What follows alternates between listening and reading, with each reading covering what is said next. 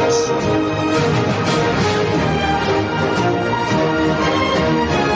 la. Wait, what?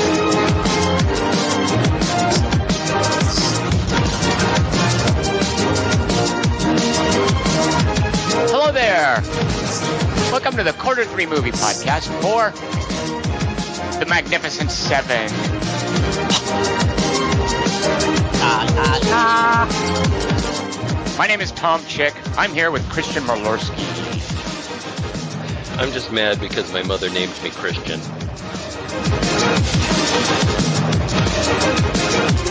And with a tagline for The Magnificent Seven, Kelly Wine. It's like Westworld, but with Asians. Jeez. Oh, think about it. That's a great one. Okay, thinking. I mean, there's one Asian. What's the matter with you? I don't understand that one. Yul Brynner. Yul Brynner's Asian? It's a Seven Samurai and Yul Brynner joke combined in 6 words. I think you're just. He was in The King and I, and he plays like a Chinese fellow there, doesn't he? But he's Asian, really? No, that's Seven Samurai part of the joke. He's not in Seven Samurai. No, I'm not saying the two jokes are related. I combined them like a beer milkshake.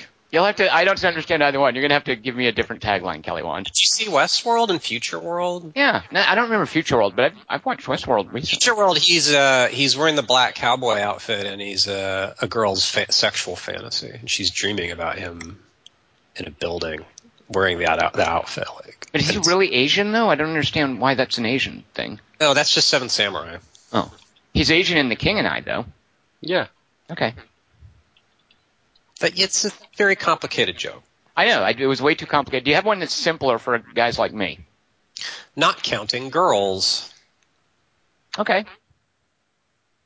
Nostalgic fans of the original Magnificent Seven are all dead.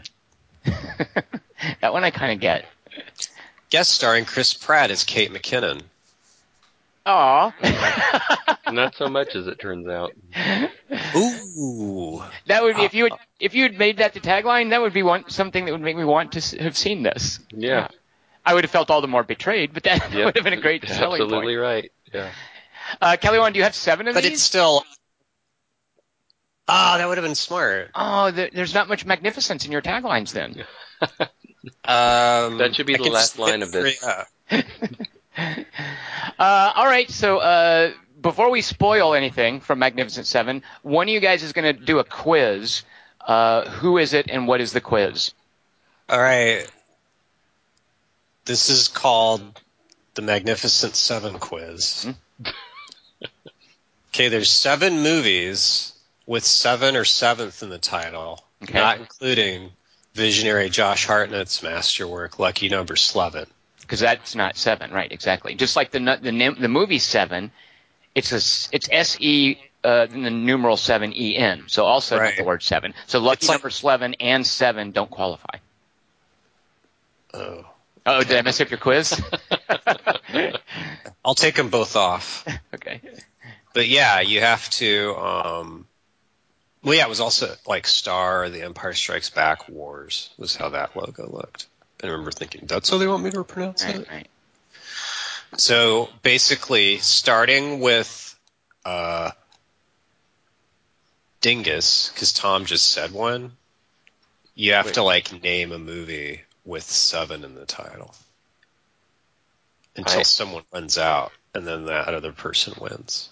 The person who doesn't run out, that would be crazy. Can it have the TH at the end? Yeah. All right, the 7th sign. Okay, Tom. 7th Son. Oh, yeah. See how fun this is? Okay, I guess there's more than 7 then. All right, 7th Seal. Oh, when you said 7th Sign, what is 7th Sign then, Dingus? Isn't that the Bergman? That's the Bergman. 7th Seal's Demi. Oh, well, what's 7th Seal? Oh, okay. That's the Demi Moore. Okay. She has to save a boy who has mental retardation from being executed movie. How about Furious 7? Oh, that's a good one. Yeah. How about Isn't this fun?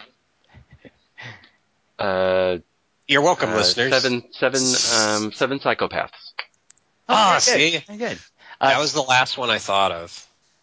7 Pounds. It's the one where Will Smith gets killed by a jellyfish. Is that the Sean Penn Hart movie? Sean Penn Hart movie? No, it's where Will Smith gets killed by a jellyfish. Oh, okay, right. Isn't it? That's the one where he gets in the tub and puts a jellyfish in it. And, I just pictured it being Sean Penn's heart in my brain just now. It can't be no, that's 21 grams. That's Like I get killed by a jellyfish. It's Will Smith, that's why it's more powerful than Did mine. we already do 7 Samurai? No, we didn't. No, we didn't.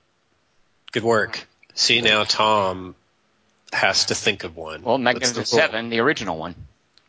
Okay. See? There's at least 2 you guys haven't thought of. That's your hint. What? There's 2 easy ones. And then 5 hard ones that you've already named.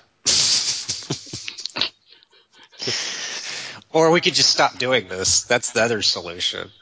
All right, So hold on. just Just give me a quiz. second. Just give me a second. Don't look stuff up. I never Yeah, look this Dingus. stuff Give me a second. up. You got 7 seconds. And then 7 minutes if you don't have it in 7 seconds. 7, Is the next 28 days later going to be 7 brides. right? No, that can't be true. What? That'd be true. 7 brides for 7 brothers? Yeah, of course. Yeah. Why would that? Isn't that even a musical? That'd be right up your Which alley. part of that sounded weird to you? I just didn't know if the number was right. That's all. You were like, "There's no way that could happen. Yeah, because it's too easy. You can't get 7 girls together." But I was also thinking of a different movie that was. Anyway, go ahead.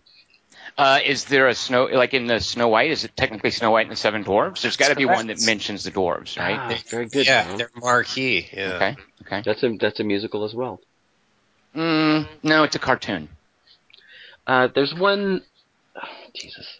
You guys already named the ones I thought were eat.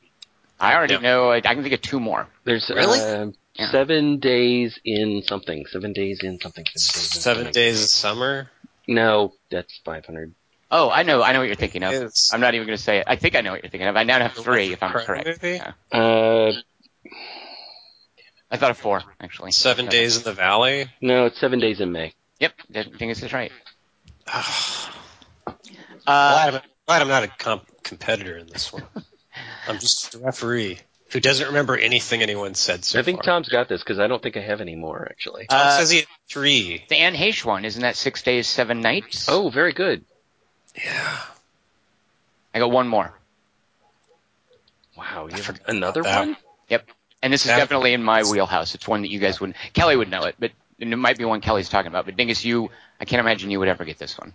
Jason Takes Manhattan.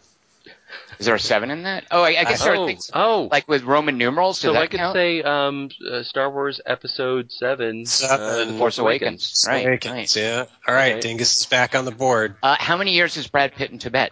Isn't it 7? Damn it, Tom. And I still have years 1 in more Tibet. that's not even one. I still Two have movies with 7 in them. It's a Brad Pitt theme. 1 more that's not even. It's definitely not a Dingus one. He has 7 right now. Yeah, that's it. That's all I've got. There's I don't. Is it Frankenheimer? But there's a movie with Roy Scheider with a famous car chase in it called The 7 Ups. A 7. Yeah. Oh, shit. Fuck. And there's See? the taking of Pelham 127.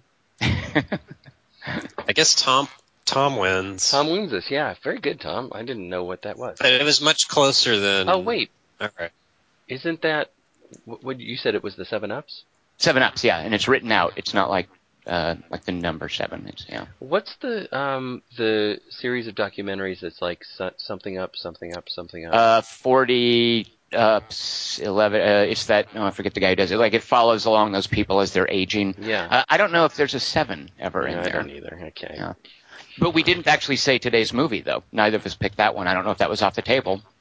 Kelly didn't specify. That's a good point. But you did say it. Oh, you said the 1961? I said the original one because I wasn't sure if Kelly was trying to take the original, the one that we saw today off the table. I was assuming he was.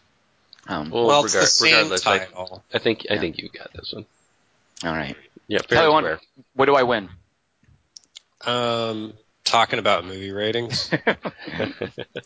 Before we do that, though, Dingus, why don't you tell the listeners what movie we got to see this week? All right, this week we saw the Magnificent Seven 2016.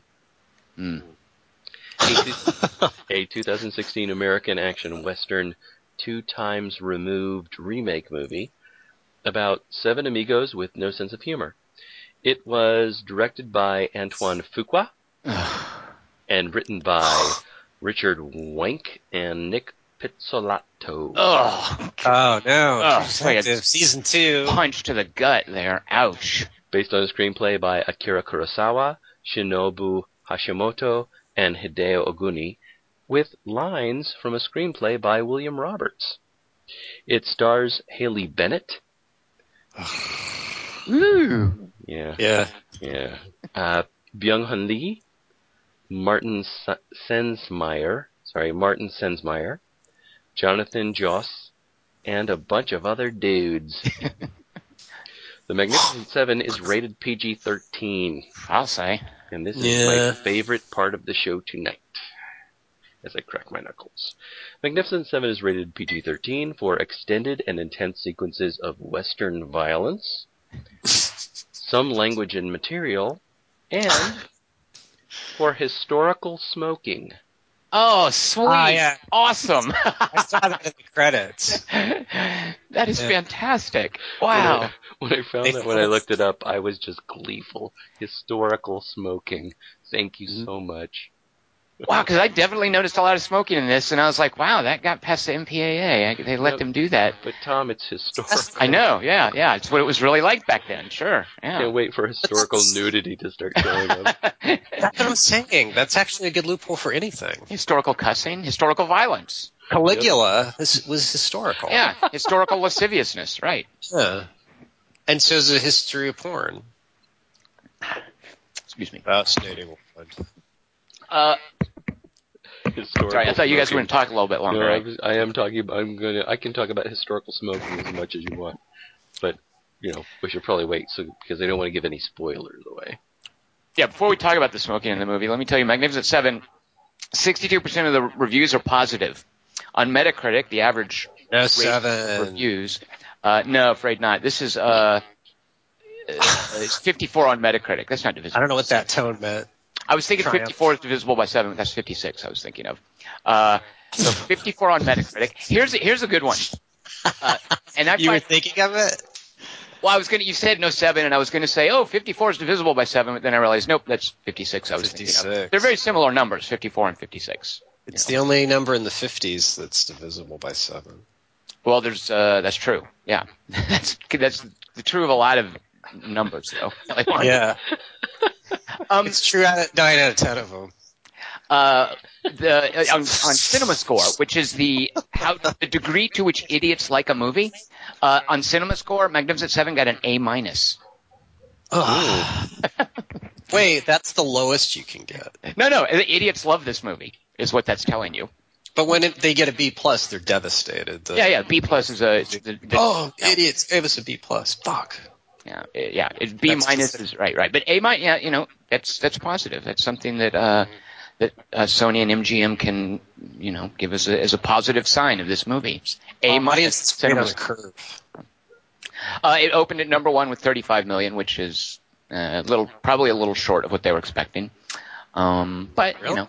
It beat that new cartoon about storks, so they got that going for them. That's hard to do these days too. Beat a cartoon about storks? Yeah. Who did that? There's an animal-themed CG movie. It always seems to win the box office.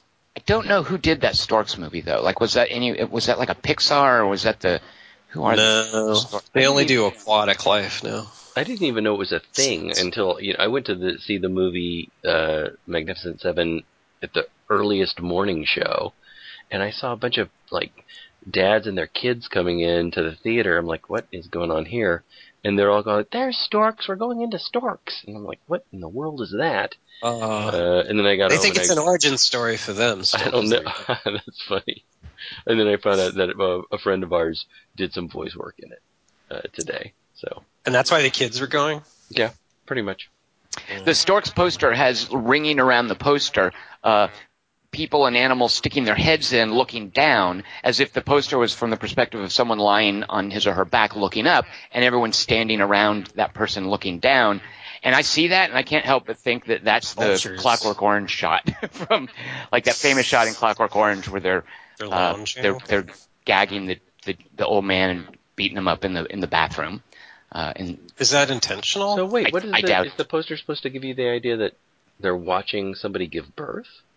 Ew, gross. I don't know. All right.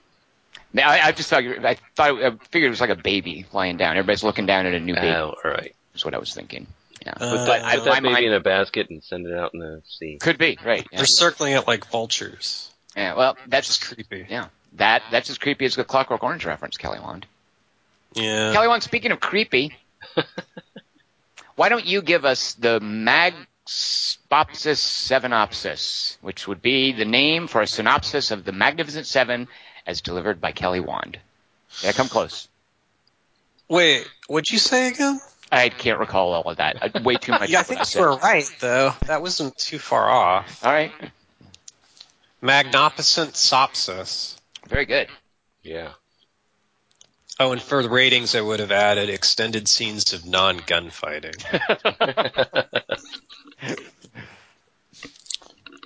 Some words are all. The West, a calendar year without a 7 in it. A bunch of white people go to church to argue about their real estate options. Suddenly, Alexander Skarsgård has a mustache. He kicks the door in and walks in evilly jiggling a jar of dust, accompanied by a bunch of scruffy gunmen chewing bison chips.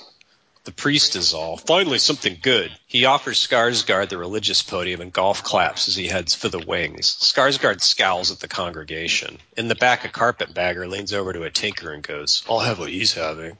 Skarsgård finally points to a kid in the middle rows that luckily we won't ever see again for the rest of the movie. He's all, "You, kid number 4, come up here." The kid looks a little nervous, and Skarsgård's evil and known for killing people all the time for no reason, but his dad's all, "Go on, son, I want to see how this plays out." The kid goes up. Skarsgård's all, "Put your hand in the jar. Don't worry, Fuqua has red dune." The kid does it. Skarsgård's all, "What do you feel?"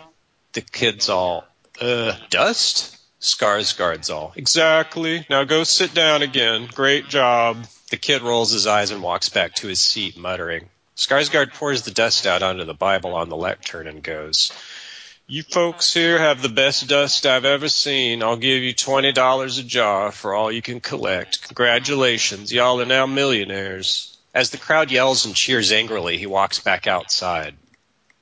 Then he has his men shoot at the church till it burns down and the bell falls with a clang. As he tries to leave, bearded villager number 36 shakes his fist at Skarsgård's back and goes, "Dang ye, what the hell?" That's not what he says. "Dang ye, what that bell ever do for you? Wah!" Skarsgård shoots him till he starts asking non-rhetorical questions. A nearby woman in a shawl is all, "That was fucking awesome. Wah!" Another Skarsgård's bed buries a tomahawk at her shoulder. She's dead, but luckily there's no blood. Skarsgård spits tobacco into his mouth and goes, "Let that be a lesson to all who try to understand my motivation." Yeah! After a few seconds, he realizes he's not on a horse and awkwardly climbs on one. Then while he struggles with the reins, it canters majestically into the burning church. We hear Skarsgård choking and swearing with annoyance from the swirling ash. Suddenly, the girl from Hardcore Henry, I no longer get mixed up with the Skyfall chick, has red hair. She turns to another bearded character and goes, "I sure wish my husband had shot Skarsgård just now instead of popping off his mouth. Now we'll have to hire an army to do it." She hauls a purse full of gold bars into view. She's all, "With this massive fortune." The bearded man's all, "I think I'm one of Skarsgård's guys. You probably shouldn't be telling me all this." "Wait, how'd you amass this money?" The Skyfall girl's all, "Now let's see. Skarsgård has 8,061 men and a Gatling gun, so my goal should be at least 18 samurai, or 13 ghosts, 30 dozen, 11 oceans, 10 commandments, 9 configurations, 8 heads in a duffel bag, but anything less than 8, Some words in music are all magnificent sopsis. Meanwhile, in a saloon, Chris Pratt, who's well known for its sleight of hand while playing cards, is playing cards with some crippled people. For fun, he lowers his eyelid at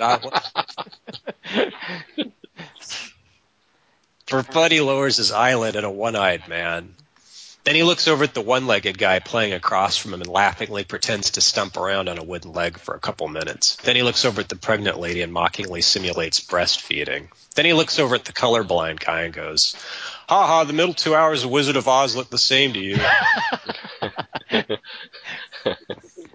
Then he lays down his cards. Boom, 5 kings. The one-eyed guy's all, "Jesus, it's the 8th time in a row." Suddenly some boots pause outside. Everyone in the saloon hushes uneasily.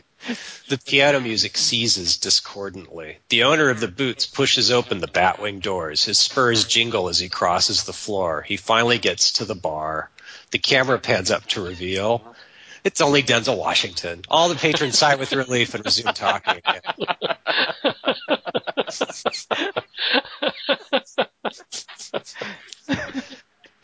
The mountain man of the bunch is all, "For a second there I thought it was Jaden." The bartender's... Could have happened. The universe sort of did. The bartender scowls racistly at Denzel. I lean over to Spike Lee on the mule standing beside me and go, "Back then it really annoyed white people when black people wanted to pay them for alcohol. I read it in Tarantino." Denzel puts a wooden nickel on the counter and goes, "Name's Sam Jism. Sex on the beach, please." The bartender's all, "We don't carry that." Denzel takes back the wooden nickel, pockets it, and goes, "Guess you better make it a double then." The bartender, seeing that he's lost the argument, sets out a bottle and a glass. Denzel's all, "I'm looking for a man about your size. He's under arrest in Kansas for over-serving alcohol to out-of-towners." Denzel pulls a wanted poster out and holds it up alongside the bartender. It's a perfect match, right down to the words "Wanted $5,000, dead or alive," written on both shirts. The bartender's all, "Oh shit, sorry. So what, do I pay a fine?" Denzel shoots him. Then he turns and goes, "Don't worry, I'm not a psychopath. I only kill for money. Now someone go get the sheriff before I shoot you all." Everyone runs except for Chris Pratt, who does a slow clap, then gets up and starts taking all the money off the poker table, along with the money in everybody's coats and the silverware behind the bar. He says something witty and invents a back entrance to slip through. Meanwhile, a lynch mob appears at the front entrance, annoyed at Denzel. Denzel's all, "Don't worry, your bartender was evil. To prove it, here's a piece of paper." He eventually finds the right one in the right pocket and hands it around to the townspeople. The hangman's all, "It is paper. Now we can play hangman."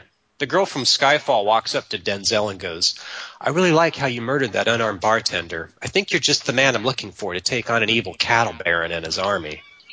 He's all, "Sorry, I only take on suicide missions for money. What do I look like?" She tosses him a satchel. He catches it, looks inside, then looks at her. She's all, "There were gold bars in it. I had a big lunch."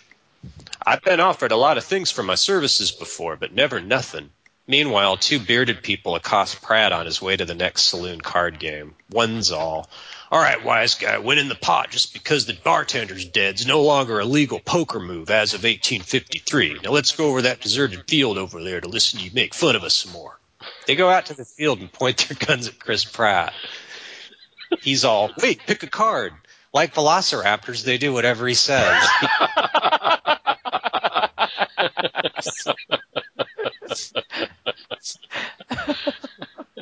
He's unstoppable. Just that charming. He guesses the wrong card. He keeps guessing another 50 times till one of the guys shoots himself. The other guy's all, "That's the best trick I ever seen." And hands Pratt his pistol. Pratt's all, "Now for my next trick, originated by Heath Ledger, the magical disappearing female demographic." He shoots the guy's ear off.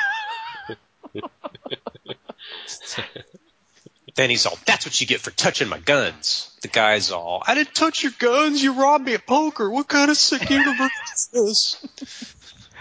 Pratt goes to the horse corral to celebrate the mutilation. While Denzel watches yawning, Pratt's all, "Hey, I'm here to pick up my horse." The annoying-faced old rancher's all, "Got the money for it?" Pratt's all, "Look, I'm a little light right now."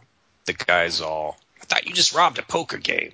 Denzel's all, a swindler who's full of himself. Old man, here, I'll pay you for Pratt's horse. Now, Pratt, you work for me indefinitely. Suicide mission, let's go. Pratt's all, yes. Denzel's all, now before we get to know each other, let's split up. Denzel rides with the woman.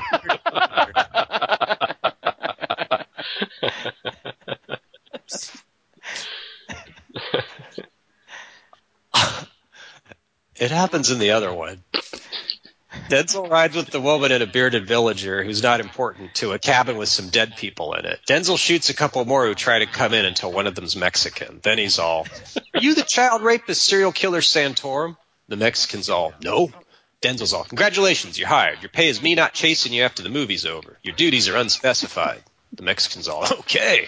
Meanwhile, Chris Pratt rides into a village where Ethan Hawke's watching his Asian friend Billy stab people. Pratt's all, come on. He drags him off to visit Denzel by a tree. Upon arrival, Pratt's all, cool, you got a Mexican. He walks up to the Latino and goes, this is how you people walk. He walks around sideways like a crab. The Spanish people in my audience exchange confused looks.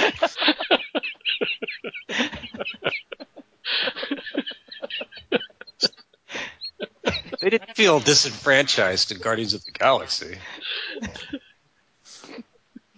The next day, they go to a different cabin and run into two more bearded freaks. One's all, hey, looky here, I stole this hat off a mountain man named Jack Horner. The other one's all, and I stole this lariat from around some dumbass's neck at the gallows. I think we're brothers by the wah! Vincent D'Onofrio, wearing a bear rug and fat, hacks him to death with a tomahawk, then shoots the other guy in the nuts. He's all, hi guys, I'm retarded. It's only 1870-something, so we still use that word. My superpower's hunting beaver. He winks lewdly at the Skyfall girl. I look over at Cormac snoozing beside me and go, I know which character I am. Reluctantly, the group agrees they have just enough room left for a psychotic, childlike beaver hunter.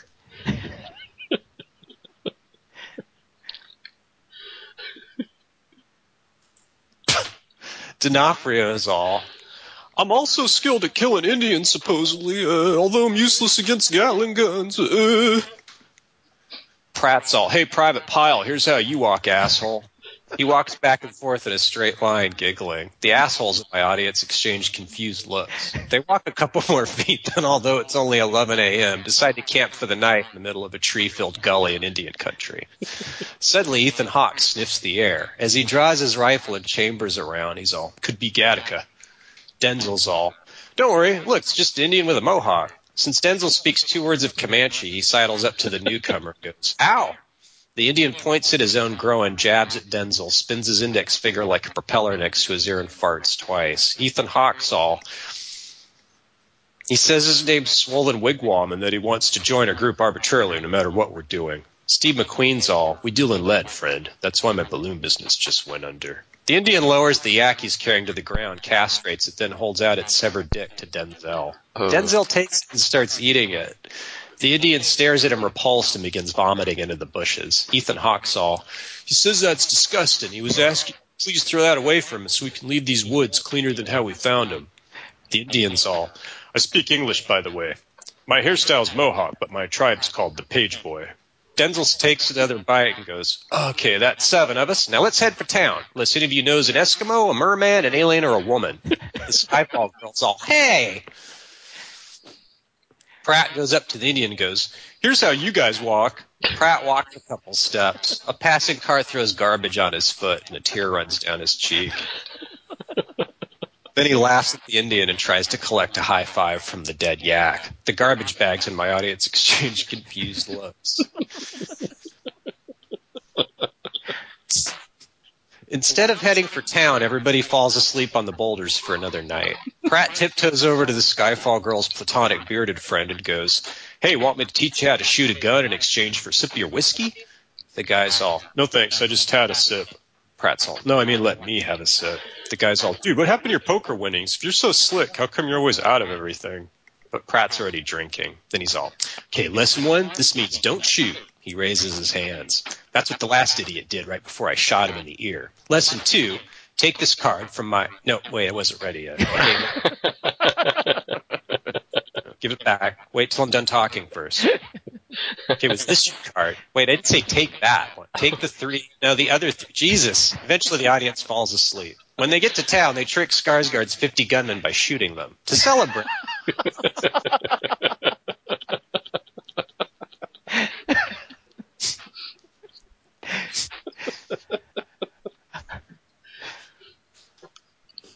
I'm not going to write it out. To celebrate, Denzel holsters his gun and goes, there. Now, since I somehow know where all his guys are stationed and how they communicate, Skarsgård should be back here with hundreds of guys in a week, which gives us 7 days to set up booby traps and teach all you stupid coal miners how to shoot. The Skyfall girls all, wait, what? I thought we were paying you to recruit veterans. Speaking of which, where is the money satchel? I handed it to Pratt this morning. Pratt's all, here's how you walk. Dude, I was in Skyfall.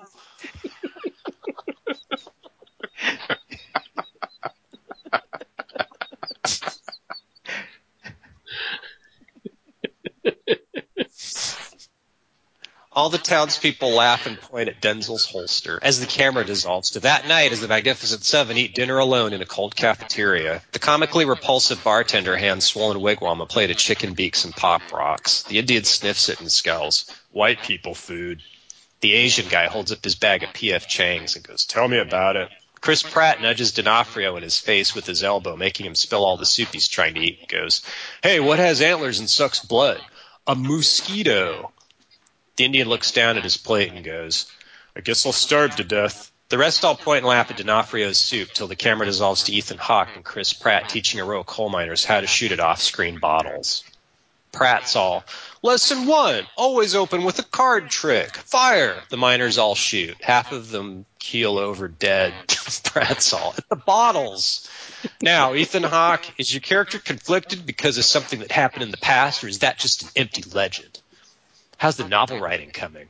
Ethan Hawke growls, grabs the rifle, and shoots one of the bottles, till eventually he hits a rock nowhere near it. Pratt's all, the human psyche's just another deck of cards to me. Fire!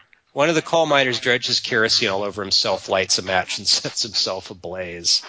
Pratt's all, come on, Lance, you know what I meant. That night on a balcony, Denzel walks up to Ethan Hawke and goes, hey, heard your character shot a gun this morning. Guess that's what makes you magnificent. Ethan Hawke's all, yeah, I'm leaving, bye. He gets on a rides out of town.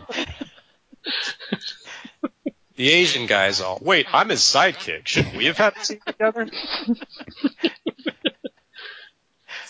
Pratt walks into frame, looks at us, and goes, here's how you guys watch movies. He stares at us till the camera dissolves, to Skarsgård staring at the village with 5 million horsemen behind him. One of them's an Indian, but he's not handsome. Skarsgård's nameless second in command's all, looks like them 7 guys who took out 40 of us last time are still here. You think we should use prudence and tactics this time? Skarsgård's all, if God did not want us to have honey, he'd have given bees stingers. He gestures vaguely and all 1,000 horsemen charge at the village, shooting and yee-hawing. In the village, Denzel's all, now! The church towers tug backwards on a rope by straining coal miners like a catapult. Then they let go, firing the bell containing the Asian guy and Ethan Hawke into the oncoming horsemen and almost hitting one of them. Ethan Hawke's all, by the way, I'm back in the movie, just before he's trampled to death by Hook. Denzel's all, now still! Some grass in front of the oncoming cavalry charges slowly dislodged to reveal D'Onofrio and a bunch of coal miners crouched underground in a trench. They start shooting at each other while D'Onofrio grimaces under the weight of the grass tile on his head and finally collapses beneath it, crushed to death. Skarsgård's all, wait, fuck, hang on, I probably should have done this first, and points at a nearby Gatling gun. Signaled by Skarsgård blowing his nose, men start firing the Gatling gun into the village that they came to acquire, filling it with holes. Denzel's all, damn, if only I thought to have someone spy on him and find out about the Gatling gun in advance. Looks like we're going to have to really put our heads together. Pratt's all, cover me! While they all watch laughing, he tears across the open fields, expertly dodging the Gatling gun's fusillades by running directly at it. When he's within a few feet, he pauses to take a break, and Skarsgård's guys shoot him repeatedly, then stick a cigarette in his mouth and light it. Skarsgård's all, Snorficent, Seven. Pratt's all, One-Eyed Jacks are a type of playing card. Suddenly his cigarette turns out to be a stick of dynamite. He tosses it onto the Gatling gun. One of the gunners is all, Don't worry, that's a 3-minute fuse, and explodes. Meanwhile, Skarsgård decides to walk into the town and try and turn things around barefoot and unarmed. He finds a church with Denzel lurking behind him in it and scuffles drunkenly with him, while Denzel's all, "This is from my sisters-in-law and my mother's pet rock." As Denzel talks, Skarsgård's cunningly reaching for his secret pistol with the free hand of his that Denzel's forgotten to keep an eye on. Suddenly, a gunshot goes off. We see Skyfall Girl standing in the doorway. I guess Skarsgård shot her. The next day, Denzel and his Indian friend and Mexican all looked out at the 4 crosses of their dead comrades. A villager's all, "Yeah, I guess we'll bury the other 300 later. Speaking of which, about the money satchel," Denzel's all, "This ain't about the money." He pats the satchel on his saddle, tips his hat, and rides off with his 2 ethnic friends towards some distant hills that don't go anywhere. The end. Thank you, Kelly Wand. That was great. Did you see this movie in English or German? Yep. All right, good. I hadn't seen the original Magnificent Seven, but then I watched it afterwards. I've never seen the original Magnificent Seven. I know Seven Samurai well, but I was assuming, watching this thing, that it was based on the Western. When I saw that Akira Kurosawa and his script writers were credited, I was pretty astonished, because there's no point discussing this movie and discussing Seven Samurai in the same breath as this movie. I mean, this movie has no similar. I mean, it completely doesn't understand anything about Seven Samurai. So I was just assuming Magnificent Seven, the 1960 whatever movie, is a Yahoo Western, and this is Anton Fuqua, Nick Pizzolatto, and whoever that third guy are, riffing on the Western Magnificent Seven. Which they're doing. Well, yeah, but it's the differences are interesting, because in the 1961, it's a Mexican village that they're helping, and all the Magnificent Seven are white, except for one guy who's a little Mexican, and he comes from a farm village. Does the movie touch on that? Because in Seven Samurai, the point is they're different classes. There's the farmers and there's the warriors. So does Magnificent Seven tap into this idea that the 7 are others? Not really. It makes them more like, it's because they're all played by movie stars. So the whole emphasis is on, look how cool and charming they all are in their different ways. But they're all kind of the same sort of guy. Like, it's James Coburn and Steve McQueen and Charles Bronson. Right. So it's like, there's not as much variety as even I remember being between the 7 Samurai. Like, they all were very distinctive. There's no sense of character delineation in that way. They kind of swap around, and this movie does the same thing. It swaps. And they're all white. And in this, all the white people die, which to me was one of the favorite things about it. I really liked that. I liked that take. And they're trying to save the white people from other white people. That's something, that's something I noticed at the end. Like, oh, great, the 3 minorities are getting to ride off. And I think Chris Markinson wrote it and said that same thing. That, oh, look. Well, the Asian dies. The Asian gets shot. I didn't even notice when you guys said it. Didn't even occur to me that everybody white died. It didn't even occur to me at that point to assume there was going to be any structure to who died or lived. But yeah, you're right. I guess everybody white and the Asian died. Right. Was there any rhyme and reason to, like, at least in the 1960 Western, to who died and who lived? No, it seemed based on your marquee value. Because also pulls through. That's what I was assuming was going on here in a way as well. And none of them really have a lot of chemistry with each other. Like, they all kind of feel like hogs. Like, they're not really – it's ironic that it's supposed to be an ensemble movie, because it's just, like, crowded. But it also has more of a goofy tone, I think. Yeah, it's wacky. Just the music you played at the beginning is sort of, it can give you an idea of how the 1960 version feels. That dun dun dun dun dun dun dun dun dun. It has more of a silly, not silly. Silly might be a little too much, but it's got more of a feel of goofiness to it. The original, I mean. Yeah. The 1960s. Right. When you say the original, I kind of think of Seven Samurai. But the 1960 version has more of a sense of humor to it. You watched it today too, Dingus. Does the 1960 version, like Seven Samurai is brilliant, and there's a lot of stuff in it, of course, that was just completely missing from here, such as the reluctance of the samurai to actually do it, how different the samurai were from the villagers, how the villagers in Seven Samurai are ultimately craven. Like they don't help. They fall apart and the samurai die because of them. Like they get let down. There's no heroism, by the way, in Seven Samurai. Seven Samurai has a very sort of bleak ending. They don't all die, but I think most of them die. And it's not, four of them die. yeah, it's not for any good reason. It's kind of this, it's not this heroic adventure. It's this bleak story about a battle against odds that actually doesn't turn out that well. I mean, they technically win, but the cost, is it worth it? There's this sense of, these mercenaries that did it, how difficult it was for them to come together. Well, all they're doing too is just we're going to be fed for a while. And is any of that, like, there's none of that. There's nothing here. There's no reluctance here for anyone to go on the mission. You're like, okay.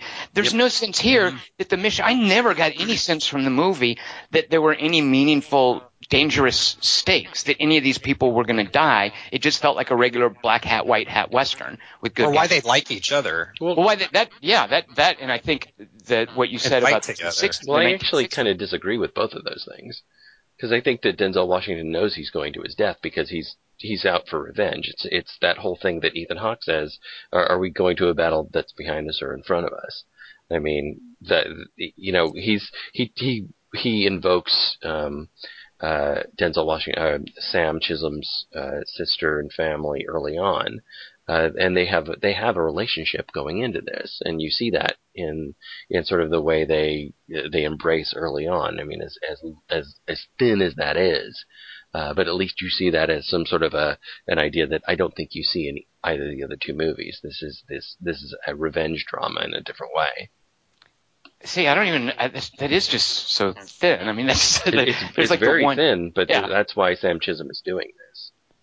It's not right, but everyone else though. Like that's the thing. Is why is everyone else doing it? Is it because he shows them the gold and like how much money's involved? And do they care now that the farmer's going to be poor, that they've given them everything they have? Do they get the money back? It really also feels like Go ahead, Tom. What I meant is there's no sense that these guys are really afraid. There are lines about how, this is dangerous, this is terrible, but the tone of the movie, what we've been shown about their prowess at fighting, there's no sense that any of them are really in danger. Right. When they waltz into town and then have that ridiculous lack of an action scene where they just handily kill, 40 dudes. Why can't they handle whatever Peter Sarsgaard is going to show up with? When they have all these, when they can preternaturally sense one Indian riding towards camp, what is it that Peter Sarsgaard can use to throw at these guys? Where are they vulnerable? The movie never shows us that. I never feel like I'm in a movie where a gunshot is going to kill one of these people. And because I hadn't seen the original and I didn't know if it was going to follow Seven Samurai, I was actually surprised when they let people die.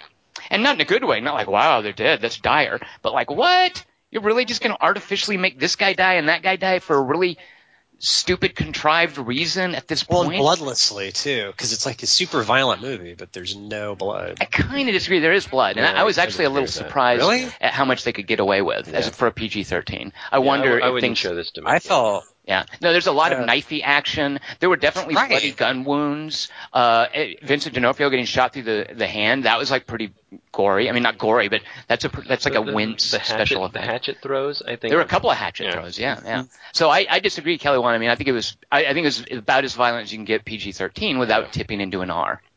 I think the lack of fear is a very important thing that you bring up.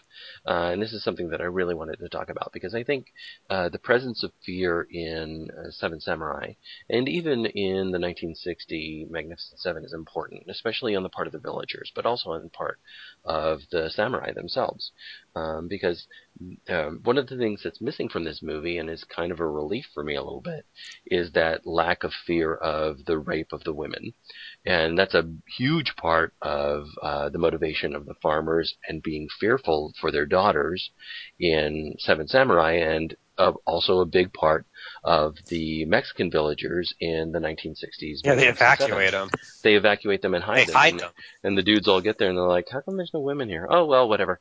And then, the young guy, the young goofy guy, finds one of the women accidentally, and they're like, oh, you guys hid them all. Well, let's bring them on in.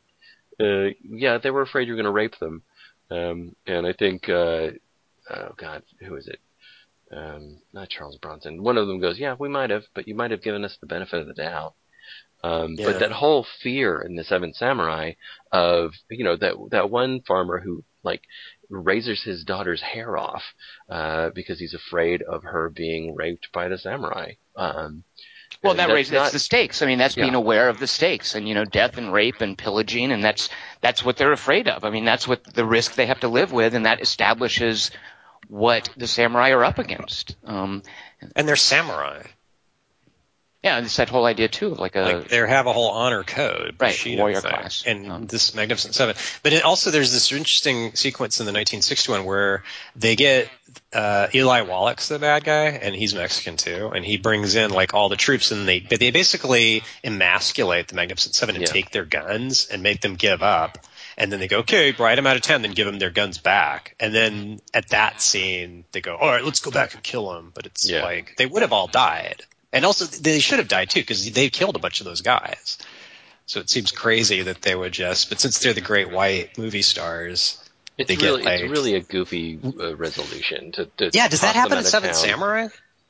No. Is there – that's so crazy that would – it's so – In Seven Samurai, they set up it's basically a siege, right? Right. Yeah, it's a super long one, too. It's super elaborate. It's great action sequences. I mean, not just like we stumbled upon a mine and now we have 1,000 pounds of dynamite. It's they have to set up a whole bunch of things. Right. See, that's kind of better. I also thought this was a worst-case scenario of ensemble filmmaking, because I've got one of the reasons too that movies like what's the one where they're all in Nazi prison, Great Escape, like Great Escape doesn't work for me when I watch something like that, because I don't have this frame of reference where I think, yeah, Charles Bronson is a super badass. Yeah, Steve McQueen, he's really cool. I don't have that baggage or that sort of background. So I watch this movie that just takes it as a given that you're going to watch and you're going to think Charles Bronson is cool, Steve McQueen is a badass, and I don't know what's going on. It doesn't work for me. In this movie, I would get, if I didn't know these other actors, I would have no indication why they're in these parts. I would have no sense of Chris Pratt's charm or humor, of Denzel Washington's this sort of nobility that he carries to his characters. I would have no sense of that. I guess I would know Vincent D'Onofrio's a goofball, but I don't know why who the Mexican actor was. I don't know who the Asian actor was. I don't know who the American Indian actor were. Just ensemble filmmaking that does nothing to take advantage of what actors have to offer. This movie did not appreciate in the least what these actors could do. And even, you guys, we've all seen Equalizer, and Equalizer's pretty terrible, but at least Equalizer gives you a sense when you're watching it, well, yeah, this Denzel Washington actor, he's a pretty badass guy, and I can see how he's kind of watchable. And the director knows he's cool, and we're going to make a movie about how he's cool, and we're going to appreciate that in this movie, even though it's a dopey movie. None of that here. Yeah. I mean, even in Jurassic World, I got a little bit of a sense of what Chris Pratt could do. Here, just nothing. And it was really sad to just see him just completely wasted. Nothing was done with him. It's like Antoine Fuqua had never even heard of him before, didn't know who he was. That is the most frustrating thing about this movie for me. But by the way, Tom, John Sturges directed the 1960 Magnificent Seven. He also directed Great Escape, by the way. Oh, well, there you go. I like Great Escape. Is he related to Preston Sturges? Boy, I have no idea. Okay. But Great Escape, I think, is 63, so maybe he'll... Kelly, one real quick, and I guess I want to get back to what you were going to say, but do you like Great Escape because you like those guys, or what? Both. I think it's a really good movie, and it's like an early... I don't know how big Charles Bronson was at the time, but it's like... Donald Pleasance is in it. Like, you don't really know. There's a little more unpredictability to who lives and who dies in that movie. To be fair, when they take a bunch of them out in the field and just mow them down with a machine gun, it's like, whoa, that's kind of heavy. Yeah. But so that's the biggest. And Seven. Sorry, go ahead. Well, just it feels way more studio-y. Yeah. Like they'd already lost the point of Seven Samurai. Right. But in this, they're trying to remake that and not Seven Samurai. Well, but that's why it surprised me that Kurosawa and his scriptwriters are credited instead of the original writer of Magnificent Seven, who isn't credited. No, he's not, and several of his lines appear in this movie. Yeah. That's true. I wonder what the mechanics are where they get around not crediting him. I've never been offered everything before. Yeah. If the guy didn't want him sheared, they would have made him sheep. Yep, exactly. There's a bunch of lines from the original movie that show up in here, and I'd forgotten that. And as I'm writing down things, I'm like, oh, that's a pretty good line. That's a pretty good line.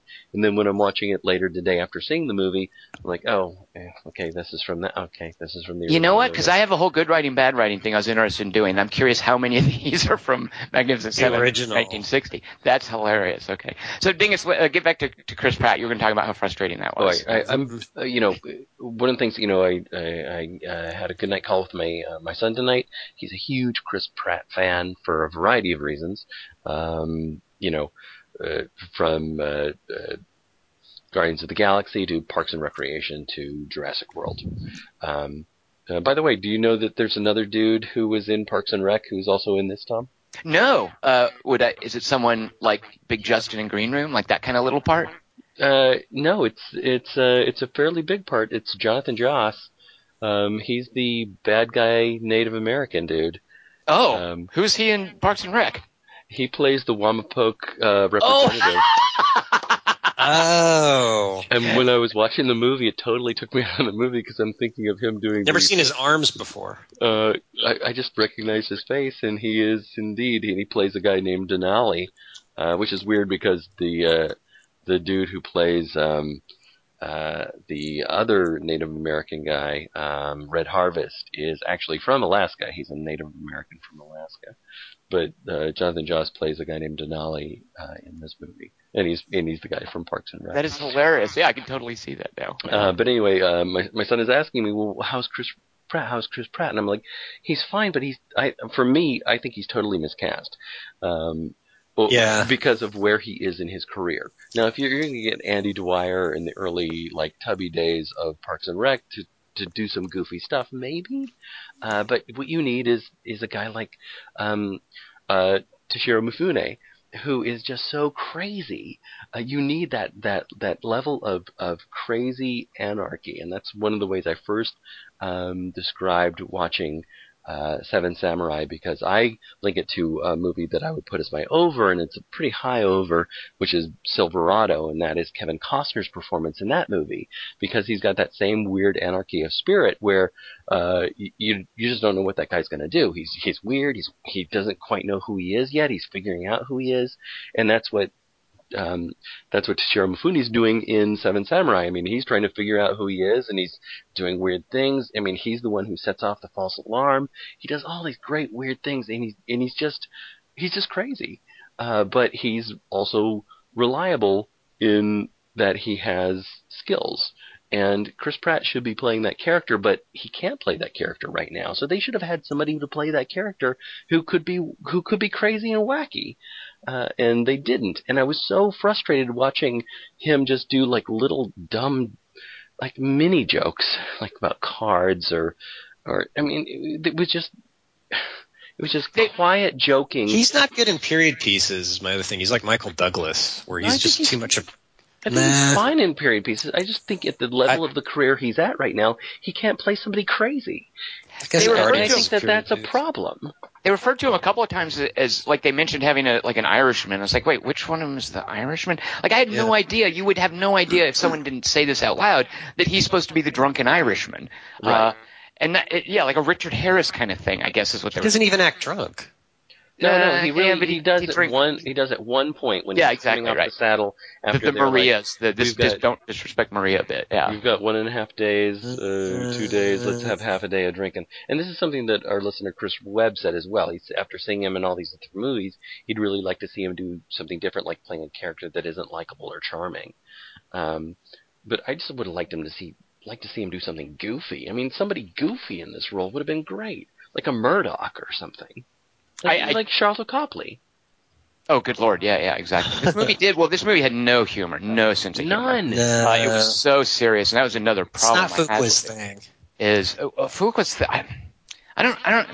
He's miscast. Yeah, I felt him struggling a lot with the tone of the movie.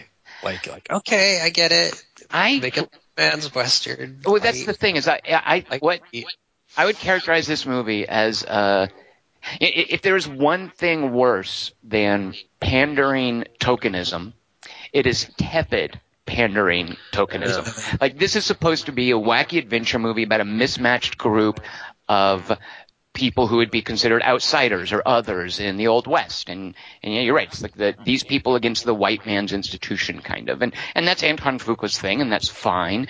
But it just felt so weak and pandering and pointless, and it's just so ineffectual, I guess, is my main problem. And random. And random. Now, my under for this is Hateful Eight, because Hateful Eight is just painfully bad in certain ways, and it is so full of self-importance, and it just has such a weird tone. But at least there's a lot of pandering tokenism in Hateful Eight, but at least there's this sense of Quentin Tarantino's just kind of ineffectual, like, anger and energy buzzing around in there somewhere. I mean, even though Hateful Eight is just overlong and tedious and just heavy and ponderous at times, it's still got that kind of Tarantino patter to it. This just had nothing to it like that. Wait, so then Hateful Eight should be your over. Well, no, because I have at least, like, Hateful Eight is like actively annoying and painful to watch. Like, I think the problem with Hateful Eight is Quentin Tarantino, I think, is probably smarter than that. Like, I think that Tarantino, if you were to sit down and have a conversation with him about the stupid things he's saying in Hateful Eight, he would be smart enough to know better, I think. I don't know, maybe not. But I think this right here is exactly what I would expect from Anton Fuqua. Yeah, and that's why my under is an Antoine Fuqua movie that I saw for the first time this week called Tears of the Sun. Have you guys seen this movie? That Bruce Willis thing about yeah. Is it about Africa or something? What'd you say? Is it about Africa or something? Yeah, and it has some connective tissue here because it's Bruce Willis and his team of Navy SEALs or whatever they are going in to rescue this doctor from this African village before this village gets ethnically cleansed by other Nigerians, and he has to, like, get them all out, but he has to just get her out. But she's like, she insists on getting everybody out, so he has to get all of the villagers out and save all the villagers, and his team of soldiers basically gets wiped out as they do this. But the heavy-handedness, the utter unbelievable heavy-handedness, it's just an overbearing movie from soup to nuts. There are things that are okay about it. I mean, Monica Bellucci's in it. That's pretty good about it.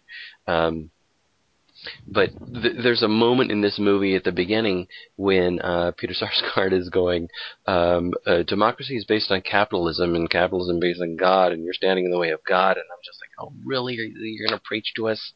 I mean, it's not him from the pulpit, it's Fuqua from the pulpit. Right. And he does some of that same stuff with that Africa stuff, and I just find that unbearable.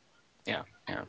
And the thing is, too, like, I'm normally okay with, if you want to marginalize the female character, that's fine. If you're going to be just a dumb action movie, that's fine. But if you are going to supposedly wear on your sleeve this idea that Asians and blacks and Native Americans and Irishmen should be acknowledged, why are you so ham-handed with your female character?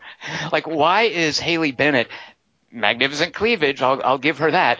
But good Lord, all of the scenes with her. At the very end when she shoots Peter Sarsgaard, and Denzel Washington walks up to her, and I don't understand what's going on here, and he takes the gun from her, and it's almost like this, here, little lady, you better let me handle that. That happened in Jason Bourne, too. And then he hands the gun to I forget one of the other male characters. I think like the young farmer guy who's her sidekick. Yeah. But this movie's just so, and there's the one, I think it's supposed to be like flirty scene with Chris Pratt and Haley Bennett. That goes nowhere. Oh my God, yeah, and that's a waste. Well, this movie has no sexuality to it whatsoever. Yeah. And that moment, that bothered me too, Tom. I was just like, why? Because I remember that from Jason Bourne as well. Because Alicia Vikander shoots what's his name, and then Jason Bourne goes and helpfully takes them. Let me take the gun now. See, that's almost worse though, because in the Vikander case, she's supposed to be an agent. And so she should, like, that's her job. But, like, in this, you could maybe go, well, Denzel's trying to go, all right, it's over now. You've killed your first something. No, but what she should have done is go, this is my gun, bitch. What are you doing? Yeah, I didn't know. Like, that's the thing is I was wondering, well, had she picked up someone else's gun? Because she has a gun. She's got her own gun that she's fighting with. Like, why on earth does he take it? It makes no sense. And his character is also an idiot now. And Which they have you- that whole target shooting thing Samurai. with Chris Pratt, which I think is kind of cool. She's like, I had a father, I didn't. That whole thing of, every time you kill a man, you never stop the nightmares. Those silly lines, but she's showing her competence. I mean, she knows what she's doing, and she does that throughout the movie. And I wish they just would have let her do what she said she was going to do which is if Goodnight Robichaux is going to leave, then I'll take his place. Right. But we know he's leaving just so he can come back. Yeah, Even of course. By the way, is so incompetent because it was like Kelly mentioned in the synopsis. I thought he was going to come back and like save someone, but no, he just like shows up in the middle of the fight somewhere. And I didn't even realize at one point. I was like, oh yeah, he came back, and I didn't even really notice when he had come back. Well, I thought that was going to be there's this He comes back to say they have a Gatling There's gun. this slow motion jump over the bales of burning hay, and he does, like Kelly just said, just yell Gatling gun over and over again. And we have a listener who's writing in, I think for the first time. His name's Josh L. And he says something that Kelly joked about in the synopsis, and he says, why didn't they go ahead and use the Gatling gun first? I mean, Right. why send in 100 guys to carefully to just die in slaughtered ground, and then when most of them die, then get the Gatling gun? Why not just use the Gatling gun? I have two answers for that, by the way. They're good answers for that question. It's a good All right. question. They're All right, answers. Josh. Here you go, Josh. Josh, the first reason, Antoine Fuqua has no idea how to do action. That's one reason. The second reason is he seems to be under the misconception that a Gatling gun is no different than, say, an AC-130 Spectre gunship. The power of this Gatling gun, they even imply at one point that the children in the basement are at peril from a Gatling gun. Right, like this Gatling These gun. are armor-piercing rounds. Yeah, exactly. They'll go through walls. It doesn't matter what side of the city you're on. It doesn't matter what buildings you're behind. This Gatling gun shoots through everything. It has laser-finding bullets. They will zero in on exactly who they need to hit. Anton Fuqua has no idea what a Gatling gun is. Apparently, Ethan Hawke knew, though, because he knew it was. It's easy to move it too. And he just ride around going, Gatling gun, Gatling gun, Gatling gun. Yeah. That's a call, kind of like air raid or That'd be the easiest thing to take out. Mustard gas. Like that's something that they would know to be afraid of as soon as you hear the word Gatling gun hit the ground. And moving it would have slowed that group down by another 6 weeks. It was on I see. Yeah. Yeah, absolutely. How are they riding? How are they beating feet with a Gatling gun? Yeah, Denzel Washington's all, okay, they're coming this morning because I did all the math in my head. But it's like they had brought a Gatling gun, so his math should have been way off. Since he didn't know about it, because his character's stupid. Well, have you guys seen Agara, Wrath of God? Because one of the lovely touches in that is that Klaus Kinski has him carrying a cannon. Like in all the shots of like the conquistadors and the native bearers carrying the baggage and stuff. Some of the stuff they're struggling to get through the jungle, and it's this very Fitzcarraldo kind of thing. Right. Some of the guys are carrying a cannon, a big iron cannon that they're porting with them. You feel bad for him because Herzog is basically the conquistador making his crew. Oh yeah, exactly. There's some film themselves going. Ugh! That's some method acting, absolutely. Yeah. And also, Fuqua just has no sense of space. Space or composition. Just how to do a shot. All of this is just like flat out just coverage and occasional close-ups of faces. Like I'm not. But the ice stuff in King Arthur was good. And I remember in Training Day. That's a really positive part of that movie. You're right. That ice stuff in King Arthur is really, really cool. And it's CG even, and it's better than. Yeah. I don't know. I mean, I like the idea of like they just walk into town and somehow out ambush 40 guys. Like that's kind of Silverado-y. But it's hard for me to get it. When I think about that sequence in my mind, it's impossible for me to tell where they're standing even. Because it's ineptly shot. It's just, here's second unit footage of a dude's getting shot. Let's splice it. And it shouldn't matter. They should be positioning themselves. Right. I did something I almost never do this last week, and I watched a documentary. And the documentary I watch it because it's not really even a documentary. It's just like 90 minutes of Brian De Palma talking. It's called De Palma, Noah Baumbach, and Jake Paltrow just put together, and they just sat in a room with him and they talked to him for a while. And they put together a lot of what he's saying, talking about all of his movies, including stuff like Mission to Mars, which is hilarious to listen to him talk about. But he talked about how Pacino was injured when they were shooting Scarface. So for 2 weeks, Pacino had to recover in the hospital. I forget what the injury was, but he didn't have Pacino for 2 weeks. So he just did shots of people shooting guns and getting shot. And I've never seen Scarface, but apparently there's a big old, and they showed bits of it, shootout, which was just all this footage of people getting shot when Pacino isn't even there that he splices together. That's how the whole movie feels. Scarface? Yeah. Yeah, well, because Brian De Palma should know better. Like, Brian De Palma does great, the bit with the baby carriage in Untouchables, for instance. Like, he has a great sense of spatial awareness and who's seeing what where. And so I was thinking that must have been really painful in a Brian De Palma movie if that's kind of what he had to work with. It's just random footage of people getting shot. And that's what this felt like. Just like, here's just shots of people getting shot, no sense of who's standing where in relation to whom. It's just all spliced together. Yeah, it's annoying because in a gunfight you want to see, is he really drawing faster? And at least in Magnificent Seven, the 1961, there's like full shots of people drawing guns on each other. Right. And you can evaluate the speed and just go, I wonder how many takes it took them to be that fast. But in this, it's always like they draw the gun and then there's the cutaway of somebody falling over. And I think he's way more preoccupied with showing them holstering it with a fancy spin, too. Yeah, that's the easy part. I know. That doesn't impress me. I don't understand what the point of that is, by the way. All I can think of is I would take that time to put a couple new rounds in. Right. I mean, why are you spinning your gun around? There was there was no reload. There was like one bit where I think it shows Denzel Washington doing some reloading business. That was actually a cool bit of business where he spins the chamber to drop out the spent shells. I'll give you one bit of cool. But here's one good thing I liked in this movie. One moment I was like, oh yeah, that was kind of cool. I loved the bit where, I did the use of an American Indian and a Mexican and a black man. All that just felt like stupid tokenism to me. And the idea that Ethan Hawke's character has an Asian sidekick, not just tokenism, but tokenism for the purposes of getting this movie in Chinese theaters. And also the fact I just thought, okay, so he's like, it's almost like he was his pet. I just hated that, but I liked it when Ethan Hawke refuses to shoot and the Asian guy walks up and looks at the rifle and says, it was jammed, to cover for him. And I was like, that's cool. It kind of spins around this idea, who's taking care of whom here. Right. But I loved that little moment, and that belongs to a better movie. Yeah, he looks at it, and he just chambers it, and he just says, jammed. And I think it's in front of, I forget if it's in front of Chris Pratt or whomever, but he's trying to help Ethan Hawke save face because he obviously wasn't shooting because he wanted to be. It's definitely in front of Faraday. It's definitely in front of Chris Pratt. Okay, right. Chris Pratt's standing behind Goodnight saying, saying take the shot. Take the shot. Yeah, exactly. Take the shot.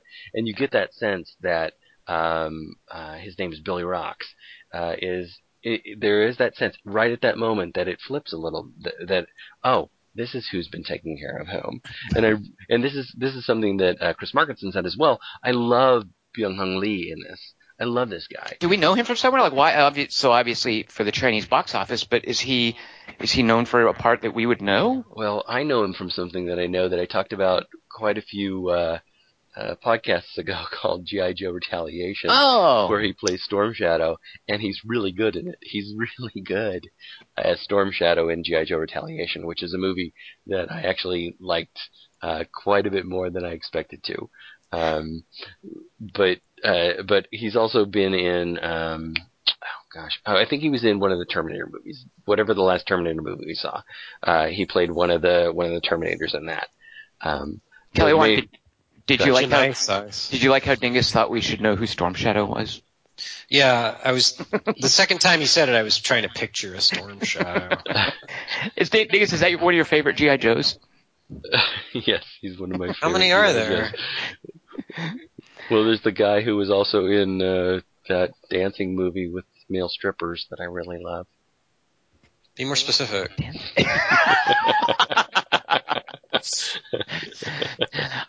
Okay, can I do good writing, bad writing with you guys then? Yeah.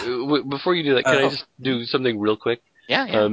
We have another listener, Chris Webb, who's talking about something that you brought up, Tom, about Sucker Punch. Mm-hmm. Where I'm listening. This feels like it's a video game that looks like somebody doesn't really play them, but knows what they look like. Right. Like it has no rules.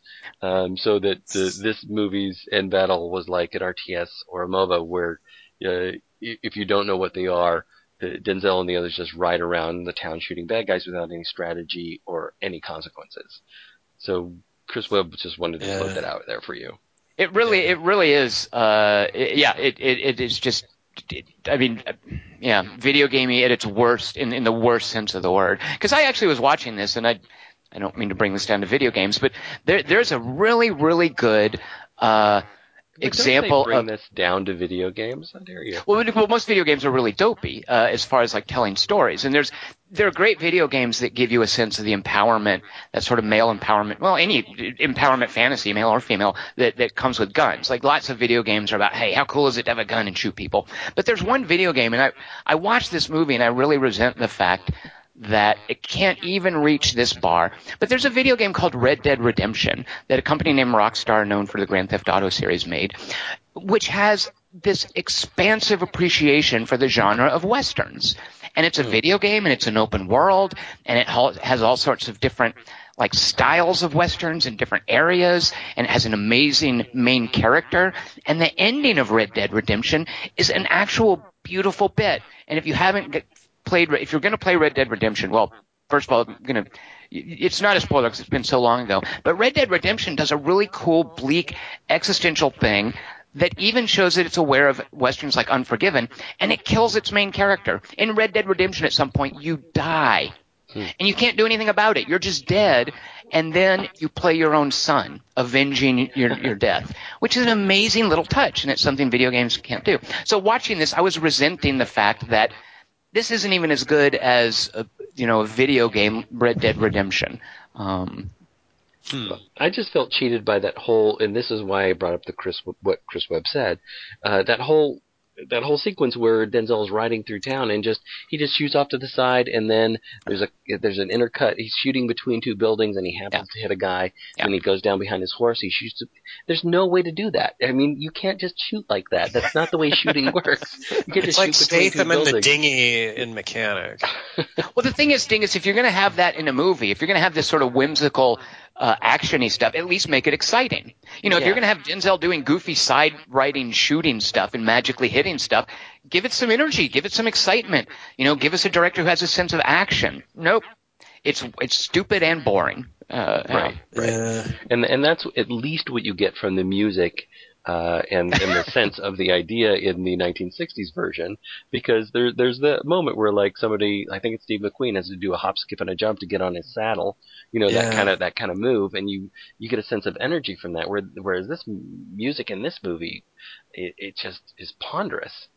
There was, and they didn't do that jaunty Elmer Bernstein bit until the very end, by the way. Until the very end, yeah. Yeah, which I guess is good, because there is a definite tone, that Elmer Bernstein, which even though I haven't seen it, like I know from that little ditty, like I know, oh, this is that kind of Western. Like that sounds exciting and playful and fun. Yeah, exactly. Yeah.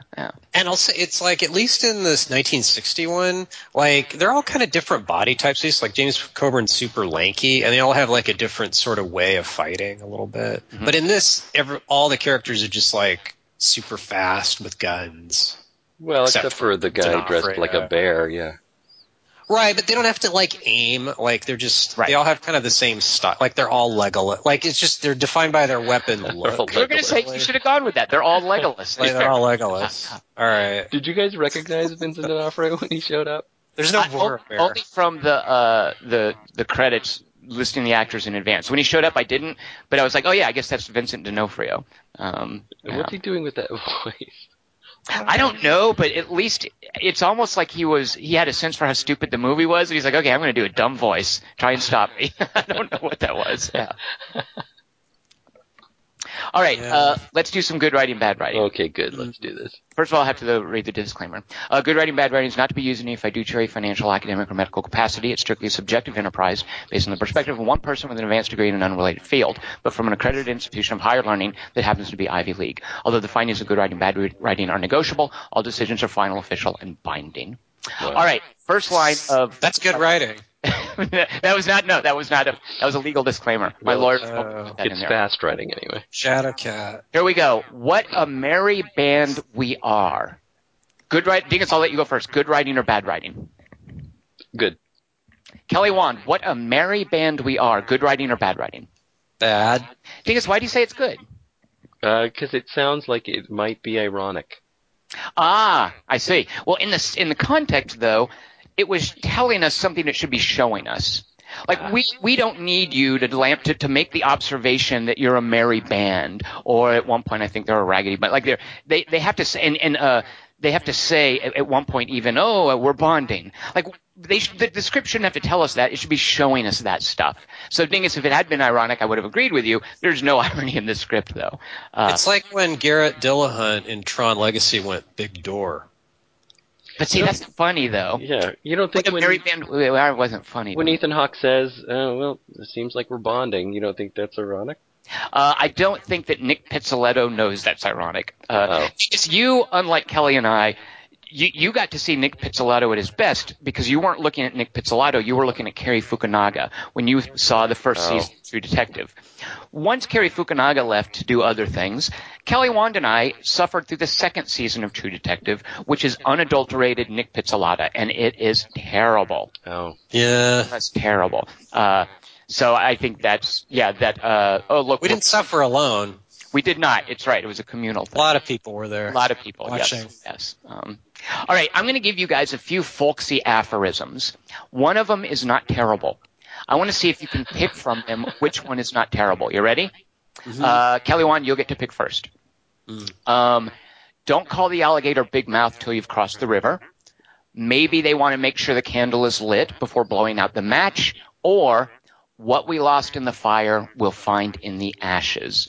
One of those is good writing. Can you pick out which one? I like the first one. Don't call the alligator big mouth till you've crossed the river? Yeah. Afraid that's not it. Dingus, one of these is not bad writing. Maybe they want to make sure the candle is lit before blowing out the match, or what we lost in the fire we'll find in the ashes. Which of those folksy aphorisms is not terrible? Well, because the last one reminded me of a terrible movie, I would say the candle one is better. You saw what we lost in the things we lost in the fire? I tried to. Good Lord, I don't know why you would have done that. Although that's Susanna Bier. I love that director. You're right, Dingus, because what we lost in the fire we'll find in the ashes. That makes no sense, because what you lost in the fire is the ashes, and they're ashes, and they're no longer what you lost. Like, it's a terrible thing to tell someone to comfort them. Kelly Wand, I don't understand the don't call the alligator big mouth till you've crossed the river. You don't talk shit to the alligator till the danger's past. But an alligator has a big mouth. Like, why is that talking shit to an alligator? It physically has a big mouth. Like, why would the alligator feel insulted about that? Well, how else do you insult it? It's how Chris Pratt says it walks. Because he's saying, what is it in response to, something about, I wouldn't trust anybody who buries somebody above the ground. Well, we're not out of their territory yet, so don't trash talk them, right? Let's cool it with the trash talk. But that's what I meant is why is calling an alligator big mouth like analogous to trash talking? I didn't get that. What I'm getting at is that I think maybe they want to make sure the candle is lit before blowing out the match. Yeah. That was a cool image. That makes sense. That represents caution. That's a bit of homespun wisdom. Right. That is a folksy aphorism that I feel is not terrible. The other ones I didn't get. I still, what we lost in the fire we'll find in the ashes. That's about their death. I mean, Denzel is talking about their death. He's talking about the fact that they are going to die, and what we lose in this life, we'll find in the next. But ashes are, and the problem with the line really is that he's already tried to sway Robichaux by saying this, and Robichaux's like, "Look, you can't sway me with the crap that you tell those other guys. We know each other. I'm out of here. That's it." And so he still keeps doing this silly stuff that he's talking about. I understand the intent thing, but just the mechanics of metaphor. I think it's terrible. What we lost in the fire, we'll find in the ashes. Well, it's just like what we lost in this life, we'll find in the next. But ashes, ashes represent the next dust life. To dust. Ashes is when something is lost and it's bereft of its spirit. Like we come from nothing, we go ashes is not a positive thing in any way, shape, or form. It's just it's the ruination of what existed before the fire. I just don't. I know, but maybe the alligator's sensitive. It's trying to call back to that earlier ham-handed thing about dust. Okay, well, Dingus, let me then throw this one at you. What do you think of? I was just checking we're fighting the battle in front of us, not behind. Yeah, I like that. Kelly Wand, do you agree or do you disagree? Good writing or bad writing? Yeah, that one's alright. Yeah, I liked it too. I think it's a I good get it. like buddy cop thing. Is that from the original Magnificent Seven? No. Yeah. There's Because there was no revenge plot crap in yeah. that. Yeah. They're all Yeah, what I also liked about that, what I also liked about that is we hadn't had explained to us like a revenge plot, like all that. This was hinting at some sort of ulterior motive. I think it had been referenced once before, but it wasn't. It was implying something without hitting us over the head with it. And I liked the placement of it, and I liked the actual writing. And I also like the way Ethan Hawke delivers the line. I like him in this movie. I think he's good in it.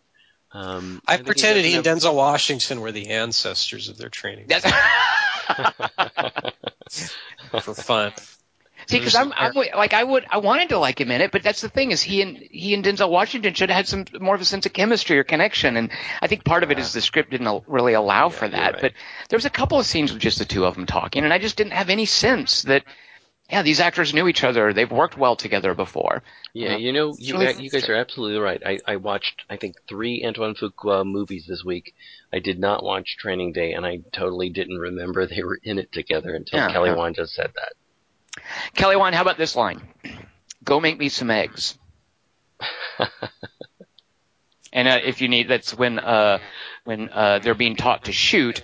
Is it? I forget if it's Chris Pratt or Ethan Hawke that says this. He's frustrated at one of the farmer's shooting abilities, and he takes him off the line and says, "Go make me some eggs." Is that good writing or bad writing?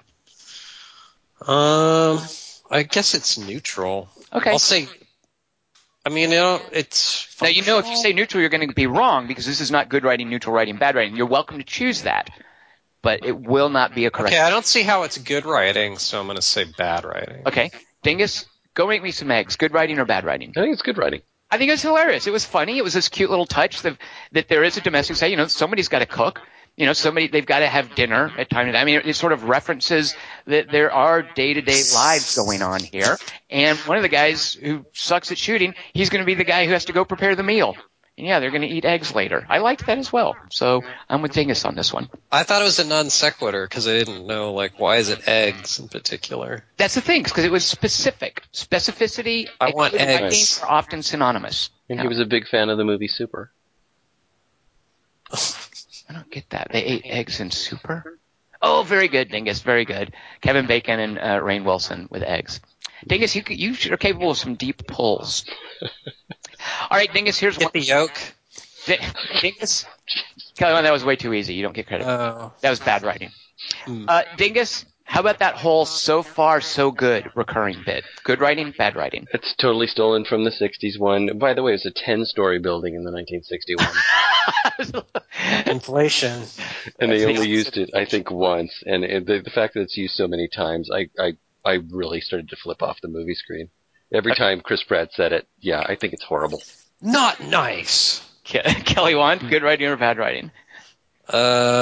What's the line? I forgot. Well, it's a story about the man falls off a 5-story building, and it's reported that on the fall down at each story, they hear him yelling, "So far, so good," as he falls. Yeah, that's good. I love the story, and I'm not surprised that it's from the original. Once I heard that you guys mentioned some of these are straight out of the original. Dingus, I guess I didn't mind it being reused because it reminded me of a moment of decent writing. Every time it did get used a lot.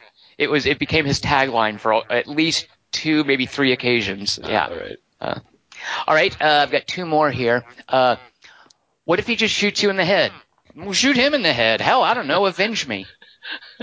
Dingus, good writing, bad writing? I think that's good writing. Great writing. I love that. That was one moment. That was perhaps the one instance of humor in this movie that actually worked. I thought, oh, whoops. Kelly Wand, what would you have said? I don't want to influence your answer. Bad writing. Oh, Kelly, you failed. Yeah, because that was actually good writing. It made me feel like, oh, well, this movie has one thing better than the Avengers. Oh, right. Making use of the word. Right. Yeah. Kelly Wand, good writing, bad writing. Pointing out that Ethan Hawke has 23 confirmed kills at Antietam. Is that good writing or bad writing? Bad writing. Dingus, good writing or bad writing to point out that Ethan Hawke's character, Goodnight Rubishow, has 23 confirmed kills at Antietam? I think it's good writing. Okay, it is terrible writing simply because there's no such thing as confirmed kills now, and there certainly wasn't any such thing as confirmed kills back in Antietam in the Civil War. Sharpshooters, this is something that snipers have basically invented, the idea of confirmed kills. There is no such thing. When that Yahoo Chris Kyle runs around and says, I mean, he doesn't anymore, he's dead, but when he said that he got 160 confirmed kills, that's by his counting. The Navy... He's confirming it. It's self-confirmed. The Navy does not track that sort of thing. That's just him counting it. Now there is... there are reports, like when a sniper comes in, and I had to look this up because when they said confirmed kills, I was thinking, wait a minute, there weren't confirmed kills. First of all, when you had a sharpshooter back in the Civil War, like nobody was tracking how many people somebody hit, for instance. Like it was chaos when these people fought and shot at each other, and shots going everywhere. Nobody knows who hit whom. It wasn't the shooting wasn't that precise. So I was like, wait a minute, there aren't confirmed kills back then, were there? And not only that, there aren't even now. So now a confirmed kill might be something you would enter into a report, like when you come in from the field, but there is no running tally that is tracked for soldiers. And furthermore, the military officially says they don't want to encourage that kind of record keeping. That is not something the military tracks. So anytime someone tells you that so-and-so has so many confirmed kills, that's not an official thing. That's BS. So Chris Kyle, I'm sorry you got killed, but you were an idiot. But do these goofy farmers know any of this? That's why Chris Pratt is saying that. And he's invoking Antietam. That's the point. And he's saying the confirmed kills to get these guys, freaked out, and to also try to suss out whether or not this is Goodnight Robichaux and whether or not he's a legend or that's all he is. Right. And I get that that's the intent, Dingus, but it's bad writing because confirmed kills is an absolute anachronism. That term didn't exist then. Oh, okay. All right, fair enough. Kills wouldn't have been tracked. It only existed later as kills became more precise and as there were things like snipers. I mean, sharpshooters were a form of sniper, but it wasn't the sort of thing where they would go out and pick people off. So it's an anachronism, the idea of confirmed kills. I understand what he was trying to do, and that's kind of cool to reference Antietam. That, I'm with you 110% there. I love when these movies, and Hateful Eight did this in a couple of moments, when they reference like the Civil War and how this would be a big part of everybody's psyche. I like that. I love that bit. We didn't go to Antietam till 1969, I thought. We just send advisors there. Oh, like Rodman? All right. So, wait, but Chris Kyle's dead. That's confirmed? That is it. That's a confirmed kill from the guy that shot him, I suppose. That's sad, Kelly Wand. Actually, I felt like a jerk for bringing up Chris Kyle, so I'm glad you topped me on that. You're more of a jerk towards him than I am. Well done. That's confirmed. I'm a bigger jerk. Josh, who won the contest? Josh L. also wants to know, and I barely remember why this was even a deal. He asks, was it just me or did Ethan Hawke's slightly significant hip flask not actually appear in the movie until 10 minutes before the end? No. If I know Billy at some point says, I knew you'd be back because I have this. Oh, yeah, that's right. Then they show it hanging over for poor Haley Bennett's voiceover at the end. They show it hanging on his gravestone. Or not gravestone, on his cross. She's a writer. Isn't that not part of your good writing, bad writing, the final line of the movie? Oh my God.